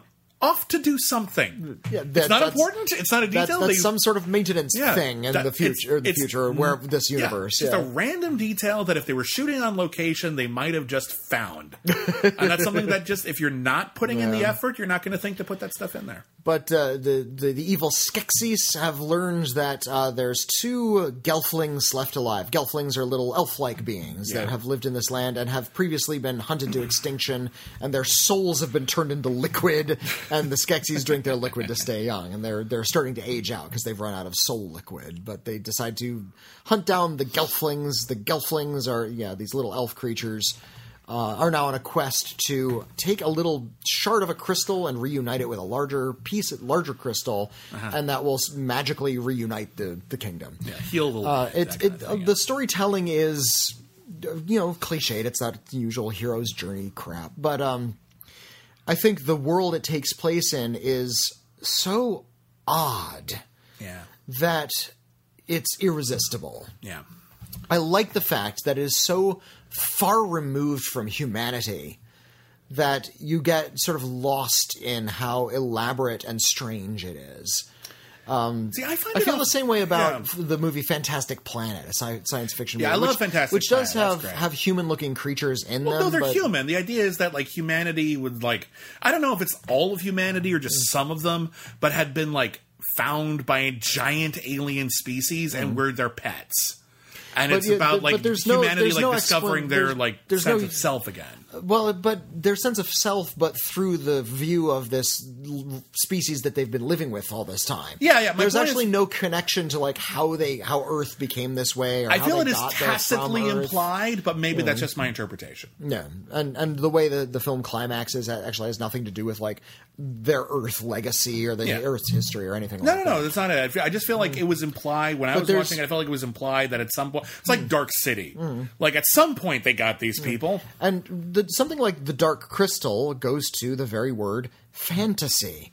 These are fantasy films. We should be living and reveling in the most wild parts of our imagination. I'm always really let down when you use the word fantasy as a genre and it just means elves, knights, dragons. The usual. There's no fantastical element about it anymore. There's no imagination to it anymore. You're sort of repeating somebody else at that point. The idea that we could call something fantastic that is repetitious is fundamentally absurd. Yeah. The idea that there should not be.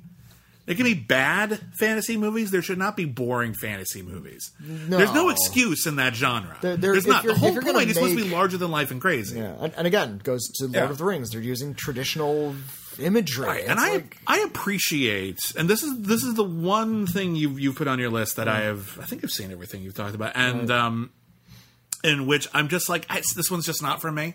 All right. And I talked about it a little bit at the beginning where I appreciate the effort and care that went into this universe. I appreciate the unbridled imagination.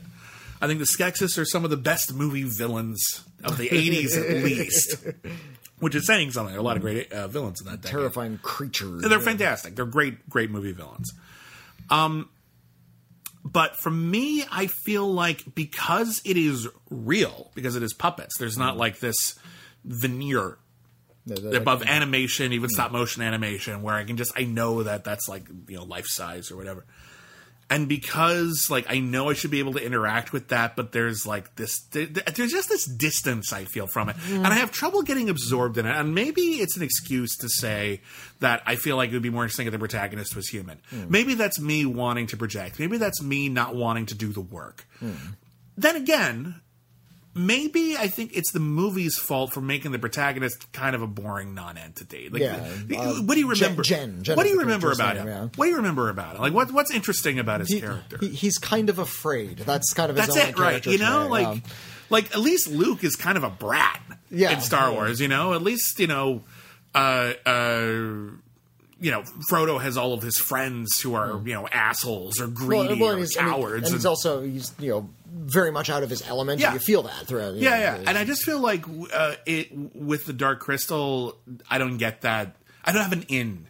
There's no in, and maybe making the protagonist human would have been that. Maybe that would have betrayed the idea, but maybe there should have been something to get me in there a little better, because I just have trouble connecting to the narrative, and all I'm looking at is the craft. Yeah. But I admire the craft. The craft is amazing. Yeah. I like the Dark Crystal a lot. I like it better than Labyrinth, which was the other big Henson movie from the 80s. I love Labyrinth. I toyed with putting Labyrinth on my list because I appreciate it as sort of a Python-esque fable. And it was written by one of the Pythons. Yeah, it's Terry Jones, right? Terry Jones wrote it. And it feels that way. I find it very witty. I really like it a lot. It's on my honorable mentions. Okay. But I feel it's in terms of story, it's just the shabbiest thing, though. That's fine. I think that's okay sometimes. But so it's why I didn't make my proper list. But yeah, I admire the Dark Crystal more than I like it. Okay. My next film is a film that let's pick up the pace. Yeah. No. We're running. We only have a few left. My next film is a film that this was my Star Wars. All right. Well, everyone else was watching Star Wars over and over again, and I saw it multiple times too as a kid, and I liked it a lot. But while everyone else was watching Star Wars, the movie I was watching again and again, the larger-than-life hero's journey fantasy story that I was watching again and again, was John Boorman's Excalibur. Which is kind of fucked up because that movie is violent and sex-filled and crazy. It's really just a over-the-top masterpiece of, macho filmmaking, because it's all just shoving lances into people. It's really testicular. It is, but I think that's important, though. I think it's arguing that the fantasy of King Arthur and the Round Table and Merlin, that these are male fantasies. These are very male-centered views. And in fact, the whole story kicks off with just guy who can't keep it in his pants. That's it. Yeah, more or less. Everything probably would have been fine. In fact, every single thing that goes wrong in Excalibur, according to John Boorman's version of it, is everything would have been fine but if you lust. But lust fucked you up every single time. Every single time. Even Merlin gets fucked up by it because it blinds him. And that's not even women. Because I don't find it to be a misogynistic film or it's sexist, but only because I think the original story is sexist. I think it is arguing that men are stupid creatures who are ruled by their loins and ruled by their egos, and yet that does lead them to do really interesting things. And there's a lot of really interesting things that happen in this story. I love the look of this film. It's full of mist, but also vibrant color. And magic, but the magic is a little muted. And the magic is not about giant dragons and things. The magic is about how we sort of warp the land and warp our destinies. I love that everything has a star filter on it. That's my least favorite thing. I know. The star filter drives me crazy. I'm fine with it in this particular film because I just think it gives it a larger-than-life quality. I love the scene at the end where Arthur reclaims the throne and reclaims his identity and rides through the land, and the land heals itself as he rides through it as the Carmina Burana blasts through. I love the bit. It's noteworthy, I think, considering how guttural and testicular this movie is, that this is the movie that we see on the poster of at the beginning of Batman v Superman when Batman's family leaves the theater. Oh, that's what Excalibur young Bruce Wayne was Excalibur is saying. either playing at that theater or it's playing next week. But either way, that's what Zack Snyder name checks. And so at the end, when Superman impales the dude on the lance, and he's copying Excalibur. For him, that is the example of macho fantasy, and I actually agree. And I think that there is an element of machismo in a lot of our fantasy that should go criticized.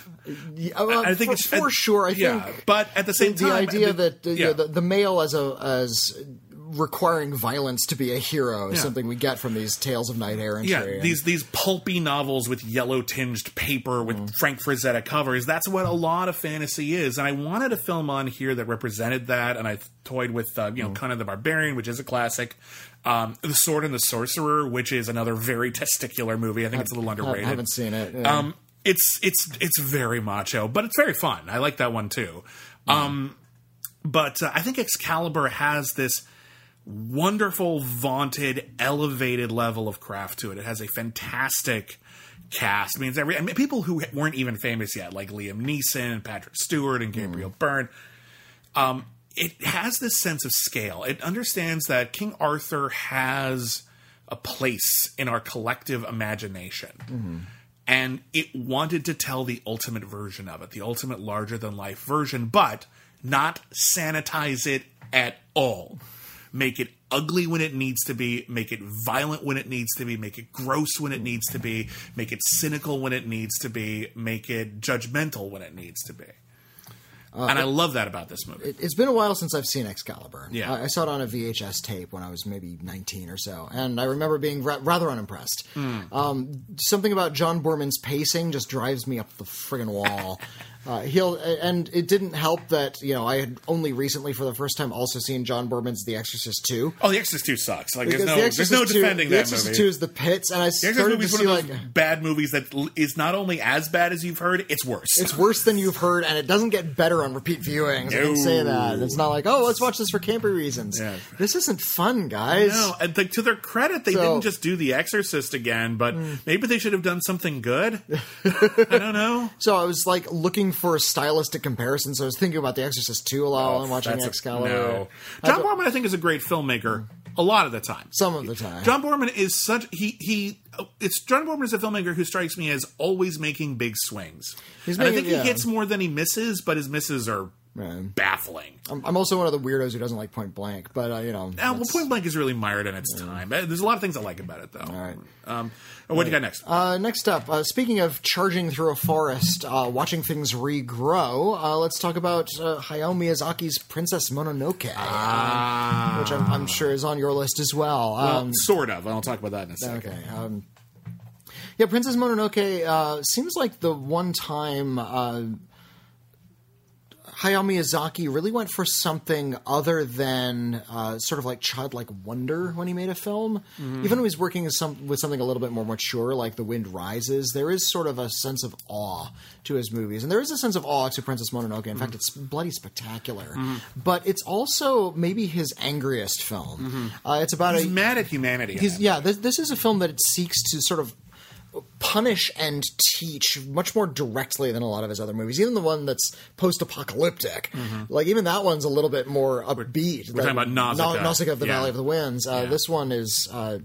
really kind of bitter and about sort of humanity. And it also understands that there is a good deal of ambivalence and ambiguity to sort of charging through these fantasy universes. It's about a young man. A monster attacks his village. He finds when he kills the monster that it's a god, like a forest god, in the form of a giant boar that had been taken over by something that had been tainted by technology that he'd never heard of before. Yeah, a bullet. There's a bullet in its body. And with sort of an arm that's infected by a demon, he goes into the woods and finds that there is this technologically advanced town that has developed firearms.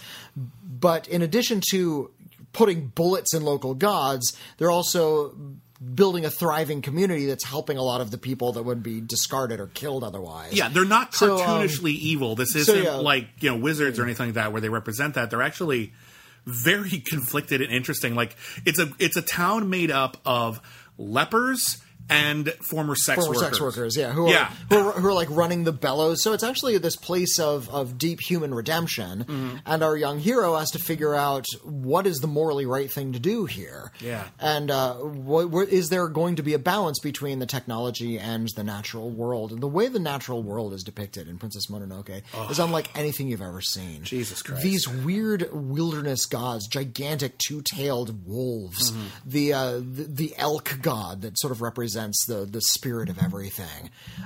There's just one. They show it in all the previews just because it's so spectacular. Where we see its hoof landing on sort of this empty space, and a bunch of plants grow right around its foot as it lifts its foot up, they all die. Yeah. So it is this weird sort of deity of light and dark. It's a very, it's a very Japanese movie in that it deals with ambivalence. It's not a world of duality. It's not the dark versus the light. Yeah. It's the yin and the yang. They are one and the same, and it's about finding sort of a balance between those two things. Yeah. Which, of course, to a Western eye makes it seem either difficult to grasp or maybe even new. I saw it when I was a teenager, and I knew about these sort of ideas, but I'd never seen it presented in sort of such a dazzling fantasy context before. And the title character is a wild child who's been living with the gods, who is much more in tune with the natural world.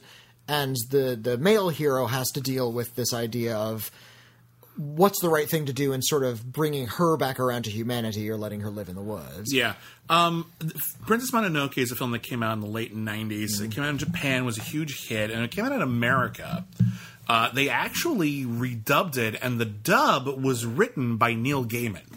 Oh, golly. Okay. Where he had literal translations of the lines, but the lines themselves were... they didn't feel like natural English speech, and so they were just like, well, who can we get to do this who would be able to make it kind of special? And so they got Neil Gaiman, and I think he did a pretty noble job. There's also a few things Neil Gaiman helped change, which I think affect the way the narrative goes. So although I actually really like the dub, if you've never seen the original like with subtitles, I recommend watching it that way because I think there's a lot of nuance that gets missing. Here's what I got to admit. I've never seen it dubbed.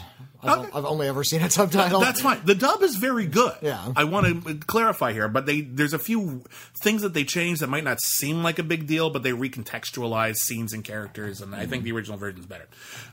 When this movie came out, I had literally been complaining to people. I had been saying, I haven't seen a fantasy movie that feels like I want a fantasy movie to feel. Ever. and Princess Mononoke came out, and I was like, this is exactly it. This is exactly what I wanted. It has adventure and it has love, but it has imagery and ideas that I've never seen before, and it deals with big ideas, but it doesn't simplify them. Because, there are no bad guys in this story. That's the thing. Hayao Miyazaki is very angry about humanity for what it's doing to nature. But he also understands that humanity is kind of a part of nature, and in order for us to live and thrive and have the society that we need in order to lift people up out of circumstances, we do need to take from nature. And that's kind of an ugly thing that we do have to admit to ourselves, but that needs discipline and balance. And this is a story that tells that in the most thrilling way possible. In addition to being gorgeously animated and totally fucking awesome, the one element here that I feel sometimes gets overlooked, Joe Hisaishi's score is one of the great movie scores, period. End of sentence. I would put it on a top 20 list at least. Just nails it. It's got wonder and romance and mystery and majesty, and I love it to pieces. The next film I want to pick is an adaptation of a classic classic fantasy story that had been adapted many, many times before. Some very, very popular, but the one that I think did it best is the one that nobody saw. And that is P.J. Hogan's Peter Pan. P.J. Hogan's Peter Pan is amazing. We need to give up on Peter Pan.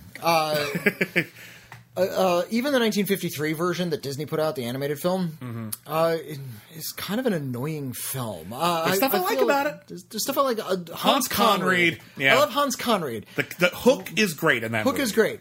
Let's not look at the Indian characters at all.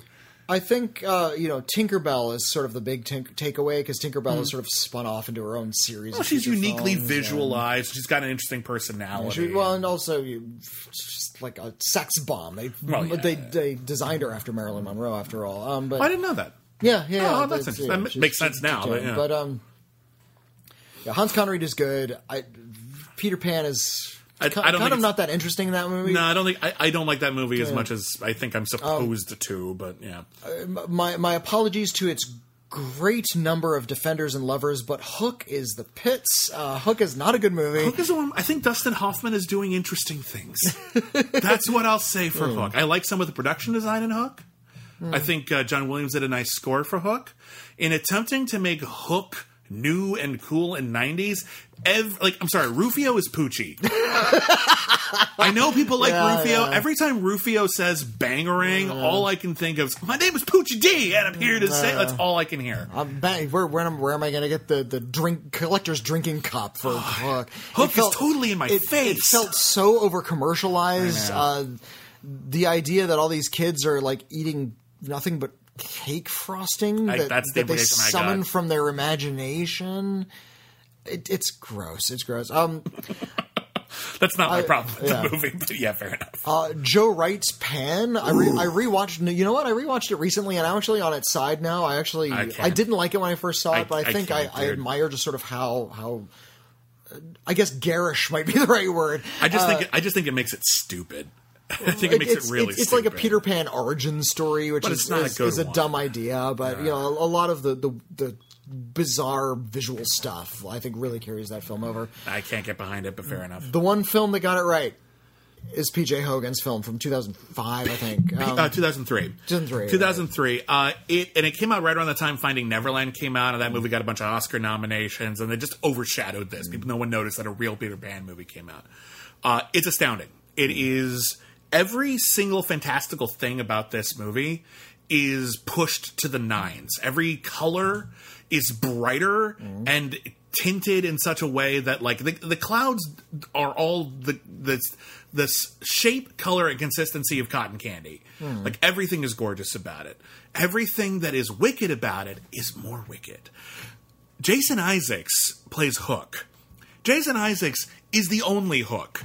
I like Hans Conried quite a bit. Jason Isaacs is the Captain Hook for me for two main reasons. In addition to just looking dash sexy.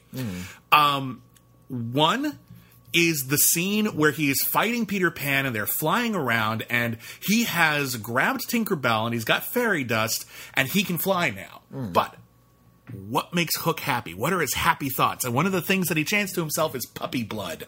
Like, that's the kind of, like, impish awesomeness. But for me, the scene that just makes this movie is Peter Pan is a story of a boy who won't grow up. Hook is a symbol of his stunted growth. Yeah. He's this, like, just this, he's this fairy tale imaginary character that Pan lives with. There's a scene where Pan and Wendy are dancing in the woods, and it's kind of romantic, and it's a moment of pubescent realization for both of them. The difference is Wendy is actually willing to grow up with it, and Pan is rejecting it. But Tinkerbell is watching this, and she's jealous. And then Hook is sneaking his way through the woods, and he sees it as well. He's not so much jealous, but he cries. Not weeps, just tears. Because he realizes he's being left behind. And there's something so beautiful about that.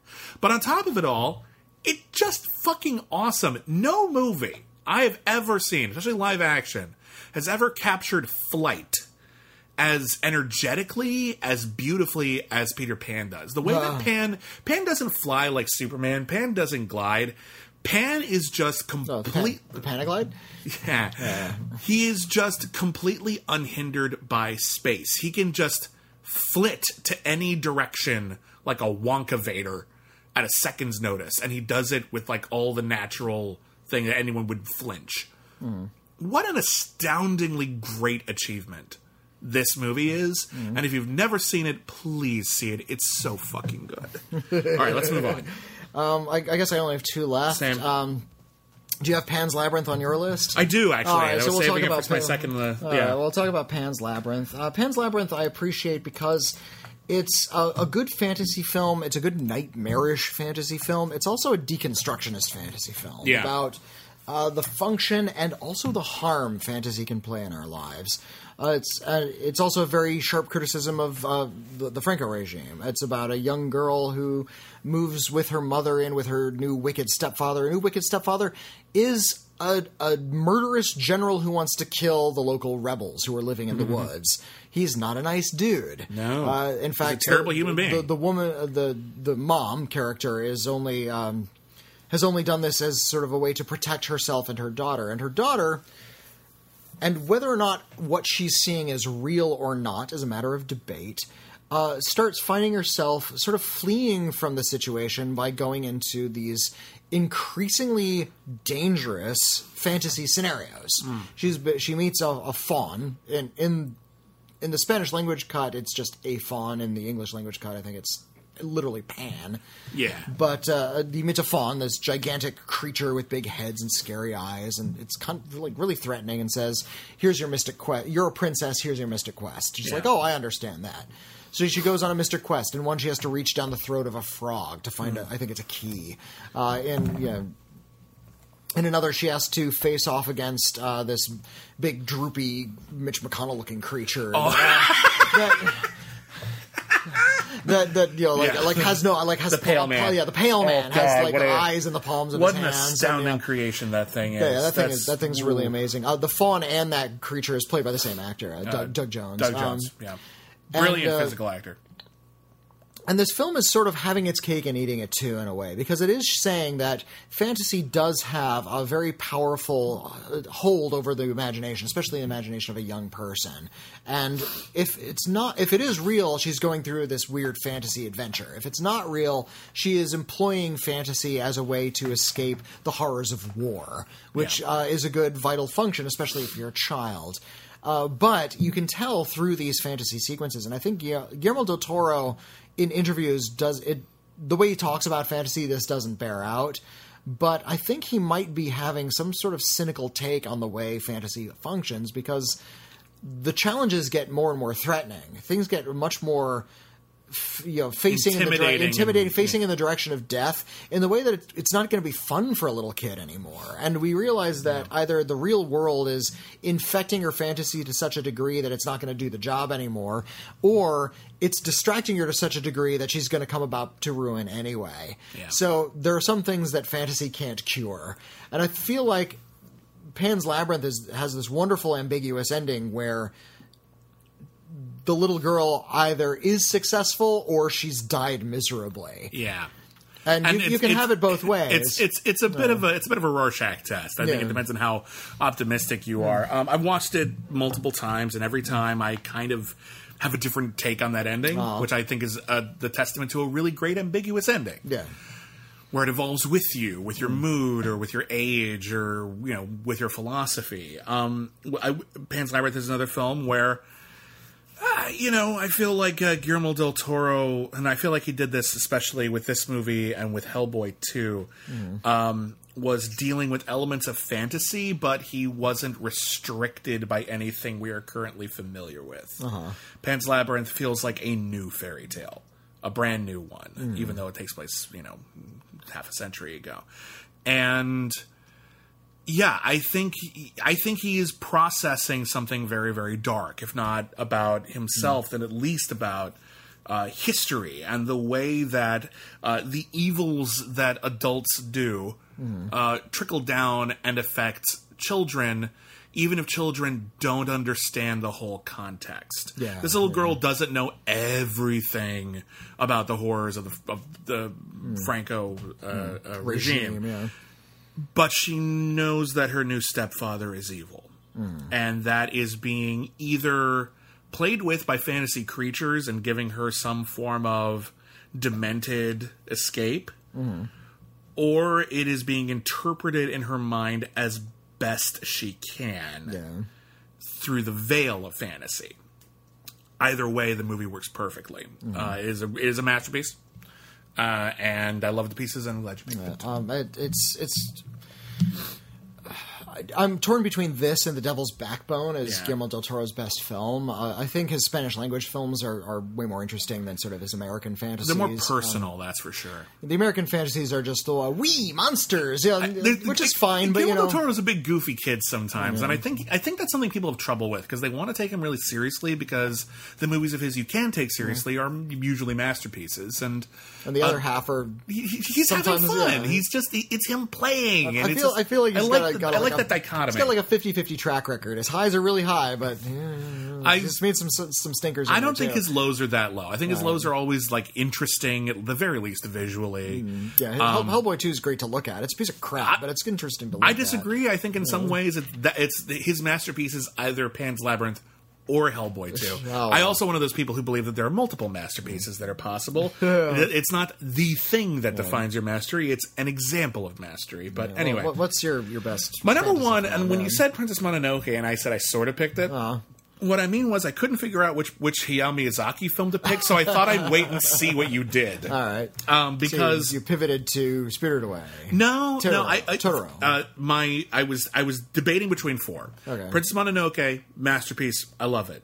Spirited Away, it's not my favorite, but it's so unique and distinctive, and I love it. It's my favorite. Yeah, Kiki's Delivery Service, which is just an absolute delight of a motion picture. But I think My Neighbor Totoro is the one for me. And I think My Neighbor Totoro actually would be a fascinating double feature with Pan's Labyrinth, because they're both stories about little girls going off to isolated houses and encountering fantasy creatures. And discovering fantasy creatures who sort of give them the tools through which to work through whatever strife they're dealing with. The difference is that Pan's Labyrinth is really cynical. Yeah. There's not a cynical hair on that creature's body in My Neighbor Totoro. But it doesn't feel false. It doesn't feel Disneyfied.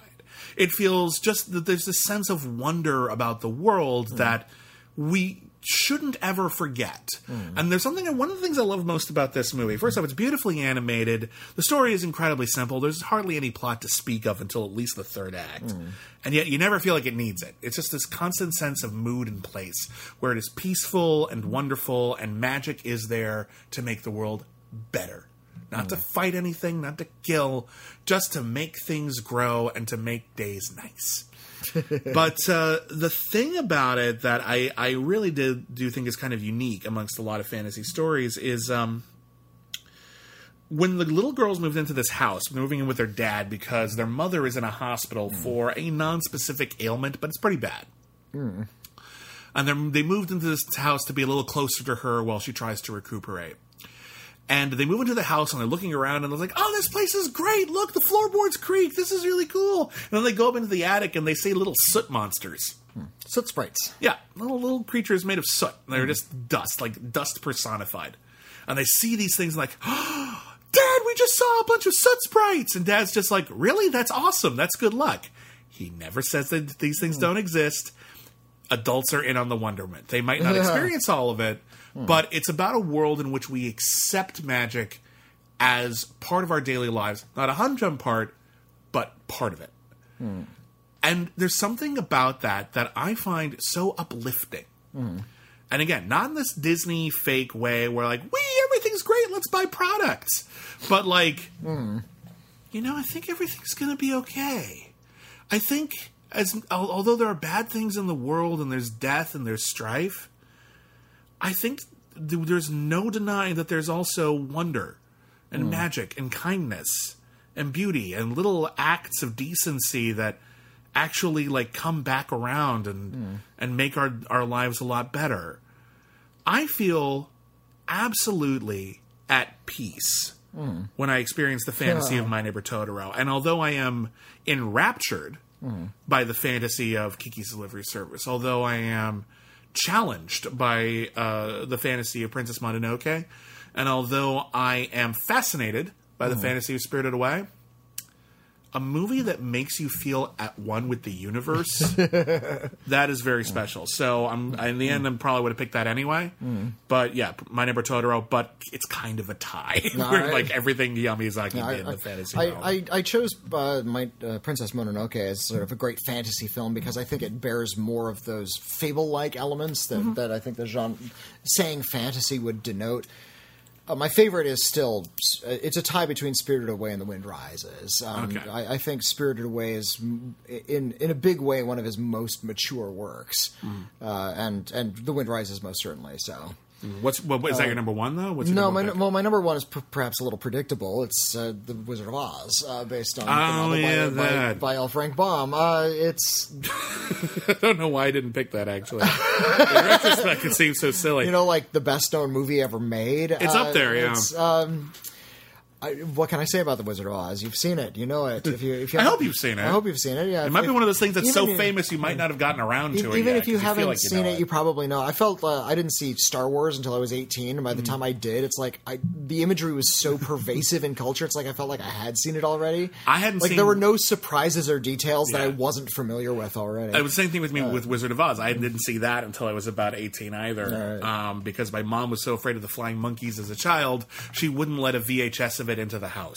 And she wouldn't let me watch it in the living room. Like, it just freaked her out. Like, it traumatized her as a kid. But yeah, I watch it. It's great. Yeah, great movie. It's really scary. It's this great, wonderful story about a young woman played by Judy Garland who, good golly, the pipes on that woman. One of the great singers.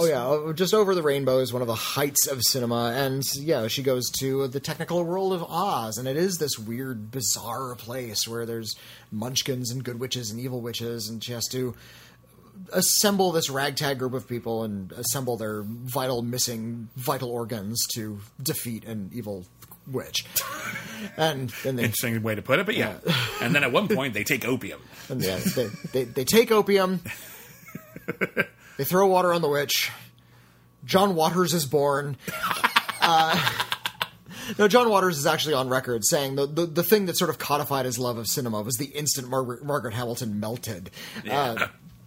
It's bizarre, it's classical, it's campy, it's sloppy in a really good sort of way. If you know anything about the production history, good golly, was that a messy film to make? Oh my god, and they went through so many different versions. It's actually not a very faithful adaptation of the story. Oh no, it is a lot. It is incredibly unfaithful. It's one of the examples I point to when people talk about like, oh, that's not a very... a lot of people are complaining online right now about like, oh, Iron Man 3 is still the worst Marvel movie. First off, fuck you. It's so good. It's one of the best ones. But people complain about like, oh, they didn't get the Mandarin right. Oh, come on. First of all, I'm sorry that racist caricature wasn't accurately translated to screen. First of all, the Mandarin is a racist caricature. Secondly, who the fuck cares about the Mandarin? It's not important. It's like, that's what we're going to rally around, the Mandarin? But my point is this. Sometimes when you change things, you can make it better. And I'm talking about a classic of literature here. The movie is better. The movie is better. And then that's no slight on the book. The book is fun. No, the book is good. Yeah, but like the movie is its own kind of iconic. And when you consider just how sloppily like thrown together it was, and how many different drafts they went through, I read once about the draft that I think was Joseph Mankiewicz wrote, the guy who co-wrote Citizen Kane. No, that was Herman Mankiewicz. Sorry, Herman Mankiewicz co-wrote Citizen Kane, but it was It felt more like a Gilliam film from what it sounded like. Okay. Instead of like the witch living in a castle on like a mountain, she lived in an office building on a mountain. And like it was like her doing witch paperwork, and there was a sign out front that said, Wicked Witch of the West, spells, hexes, curses, no solicitors, this means you. And I'm just like, I kind of want to see that version. That version sounds awesome too. But yeah, just little pieces of it like just got found along the way until just... Yeah, sometimes the Hollywood studio system works. Yeah, like sometimes the pieces just fall into place. It's not often, but sometimes it creates a masterpiece. Yeah, it's just it's so difficult for me to comment on The Wizard of Oz because it's just been such an indelible part of my whole life. It's hard to say anything new about it. It's one of the first films I saw multiple times, so it's personally dear to me. It's been written about ad infinitum. A lot of people have delved into not just the Hollywood lore of it, of the way of its making, of just sort of the way the pieces fell into place, but also its imagery and its iconography. Yeah, the ruby slippers are a symbol for menstruation. I get it. It's been written about. There's nothing I can say other than say that this is sort of a linchpin of all cinema, and it's just so important that I couldn't make this sort of list without putting it at number one. I think it's so obvious that it didn't occur to me. Part of me was just like, well, I mean, it's such a linchpin. It feels like a franchise movie. You know? Almost. I mean, it did technically have a sequel, but Return to Oz, by the way, totally on my runners up. Real fast, I'm just going to list some things because some things I wanted to put on here. The Sword and the Sorcerer, just gutsy, sex-filled, violent, scuzzy fantasy, and I love it a lot. Conan the Barbarian is the classy version of The Sword and the Sorcerer. The original one, it's a great movie. It works great. Dragon Slayer, fun movie, perfect dragon. I haven't seen any of these things. You've seen Conan. I've seen Conan. Yeah. For the first time recently. One of these days I'm going to get you to watch Dragon Slayer. I think you'll like it. The movie is good. The dragon, Vermithrax Pejorative, best name in movie history. Vermithrax Pejorative? That's what you name a dragon, man. That's the only name for a dragon. Great. Okay. But it's a masterwork of visual effects, and no dragon has ever topped it. I'm including the recent stuff that people like. It's incredible. Let's see. Labyrinth. I love it. The Secret of Nim I toyed with because like the stone is magic, but I eventually decided it's a little bit more sci-fi. It's more of a talking animal film. Yeah, it's kind of this nebulous thing. It's kind of hard to declare it to be just fantasy, but it's a masterpiece, and it would be my number one if I included it.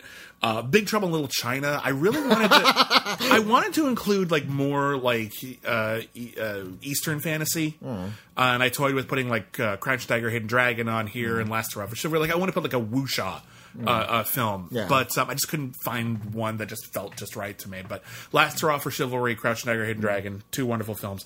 The Princess Bride, it's so lovely, and I thought it was just kind of obvious. The Princess Bride is like, it hurt not to put it on. I know, and the other film I had on my runners up was underappreciated, even though every time you bring it up, people love it. The Witches.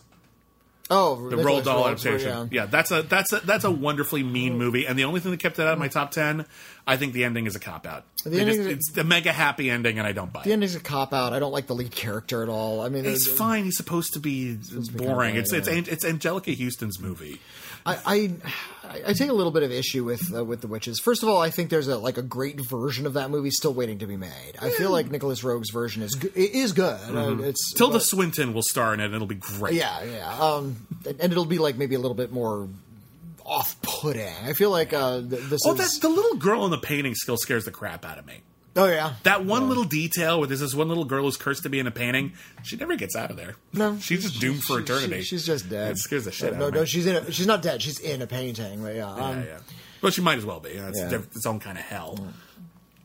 But I know that Roald Dahl was very resolutely against people adapting his work into film. He did not want that to happen. He said, once I'm dead, you can start having my... And like the day he died, it's like, okay, that's it. We're going to scoop it up. It's like like with Mary Poppins Returns, like P.L. Travers is dead. Let's put that into production right away. Now might that notice Mary Poppins dead. didn't end up on either of our lists. There's a lot of things I like about that movie. I am still mad. Saving Mr. Banks made me like Mary Poppins less. Yeah, Saving Mr. Banks is a mean movie.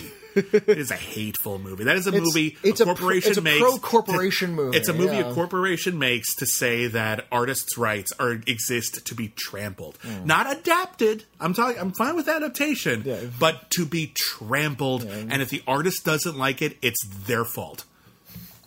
Fuck that movie. I hate that movie. Why did you do that movie? It just evil movie. Just showed how evil you are. Yeah, you're taking the magic out of a film I used to like. I still can't believe people that was not roundly rejected. Roald Dahl didn't want anybody making movies out of his books. He said, no, you can't do it. And then he died. Well, the BFG is quite good, and I like Fantastic Mr. Fox a lot. Fantastic Mr. Fox is fantastic. The original Willy Wonka, I know Roald Dahl didn't care for it, but I think it's great. There's a really good adaptation of Danny, Champion of the World with Jeremy Irons. I haven't seen it. I think it was a TV movie. I haven't seen it in many years, but I loved it as a child, and I thought it was a very good, very faithful adaptation. Did a good job. Yeah. Be sure to catch the BFG. It was a big bomb when it came out. It's like one of the least seen Spielberg movies. And he's doing interesting things. Yeah, it's a really people are going to discover that like 5-10 years from now and say we were too mean to the BFG. Yeah, he's doing a lot like an interesting thing with special effects. Mark Rylance as the Giant is really terrific. The most incredible fart scene in movie history. Second, maybe to Blazing Saddles. I got to interview Steven Spielberg, but I got like one question, and I was just like, okay, I'm going to ask something no one's asked. Tell me about like what it's like to make your first fart scene at this point in your career. And he was just like, it is, isn't it? And then I realized I was wrong because 1941 has a fart scene. Oh, does it really? Slim Pickens, man. Christopher Lee is listening. So sorry. Weird fuck. Oh, whatever. It's still a fun question.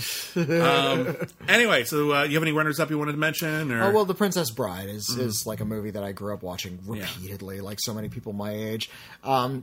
When it comes to sort of like modern urban fables, I feel like nobody does it better than Tim Burton. Yeah. And it's weird that I didn't have any Tim Burton in it. And I nearly put I think because it's wholly originally his, and because it does exemplify sort of his work, Edward Scissorhands would be on there. Oh, that's a good one. Sort of his version, this sort of very sensitive Frankenstein story with a creature you don't really see anywhere. Yeah. It's this weird chopping machine turned into a human, and it's played by Johnny Depp, and you're not really sure if it's a human. That's another one that's arguably sci-fi, but it's got such a fable-like quality. I think and I feel like he goes back to sort of those.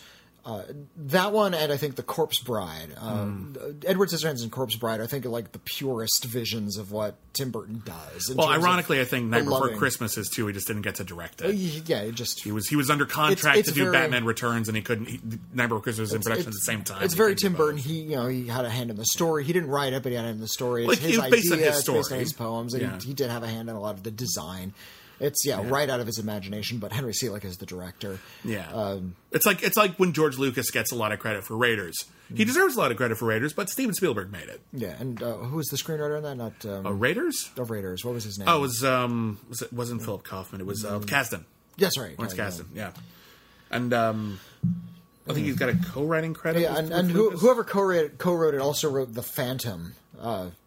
Really? Which the Billy Zane movie. And if you watch The Phantom, it's a Raiders knockoff through and through. But to be fair, The Phantom as a character predates Indiana Jones and was probably at least somewhat Indiana Jones was partially inspired by The Phantom. But, I loved finding out that a lot of people accused Spielberg of, not accused, but said that surely Indiana Jones was at least partially inspired by the stories of Tintin, which had been popular worldwide for many, many, many, many years before they made those movies. And Spielberg said, actually, no, I didn't know about it until after the movie came out. And everyone said, this is like Tintin. And I'm like, oh, shit, what did I do?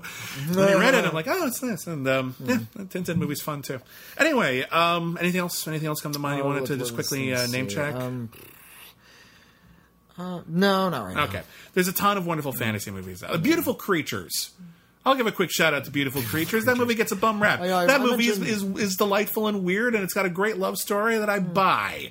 Although I think the theology is a little too simple, I feel like The Life of Pi is a really ambitious film. Ang Lee does interesting things. I think not all of his films are good. In fact, he's made some bad ones too. I am one of the defenders of his Hulk movie. I think that's actually really fascinating. We don't deserve that movie. I think that movie doesn't necessarily work on a dramatic level, but by God, is it interesting? It's fascinating. Like it's a hell of a film. I feel like the sort of comic book material. The hip thing to do is give it to people who are really reverent to the material and try to get it as close to the comic book lore as possible, but also make it dramatic cinematically. Yeah. But I feel it's way more interesting if you give like Spider-Man to Julie Taymor. Somebody who has no knowledge of comic books and has no interest in comic books, but because they're going to bring a totally new perspective to it. I want new perspective once in a while. Not all the time, but once in a while. It's good to just sort of... Tim Burton had a new perspective on Batman. Yeah, it's based on stuff that it came before, but it was his own thing. What would a superhero story look like if I set it in a noir universe where there are no heroes? What would a superhero story look like if I set it in the world that took place like 100 years after the cabinet of Dr. Caligari? That's Batman Returns. Yeah, more or less. That's a bold take.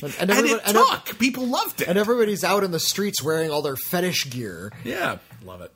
Anyway, that is the Iron List for this month. Thank you, everybody, for listening. We hope we gave you some movies. If you haven't seen them, we hope you watch them. If you have seen them, watch them again. They're good.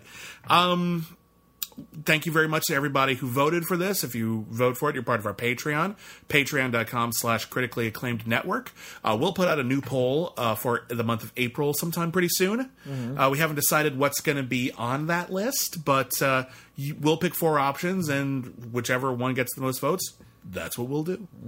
Of course, we are on Twitter at Critic Acclaim. I'm at William Bibiani. I'm at Whitney Seibold. If you want to talk about our selections on this list, if you want to share maybe some fantasy films that we didn't mention that you love that aren't part of the usual franchises, Harry Potter, Lord of the Rings, blah, blah, blah, be sure to email us, letters@criticallyacclaimed.net. We try to read as many of our emails as we can on the air on our podcast, We've Got Mail. Am I forgetting anything?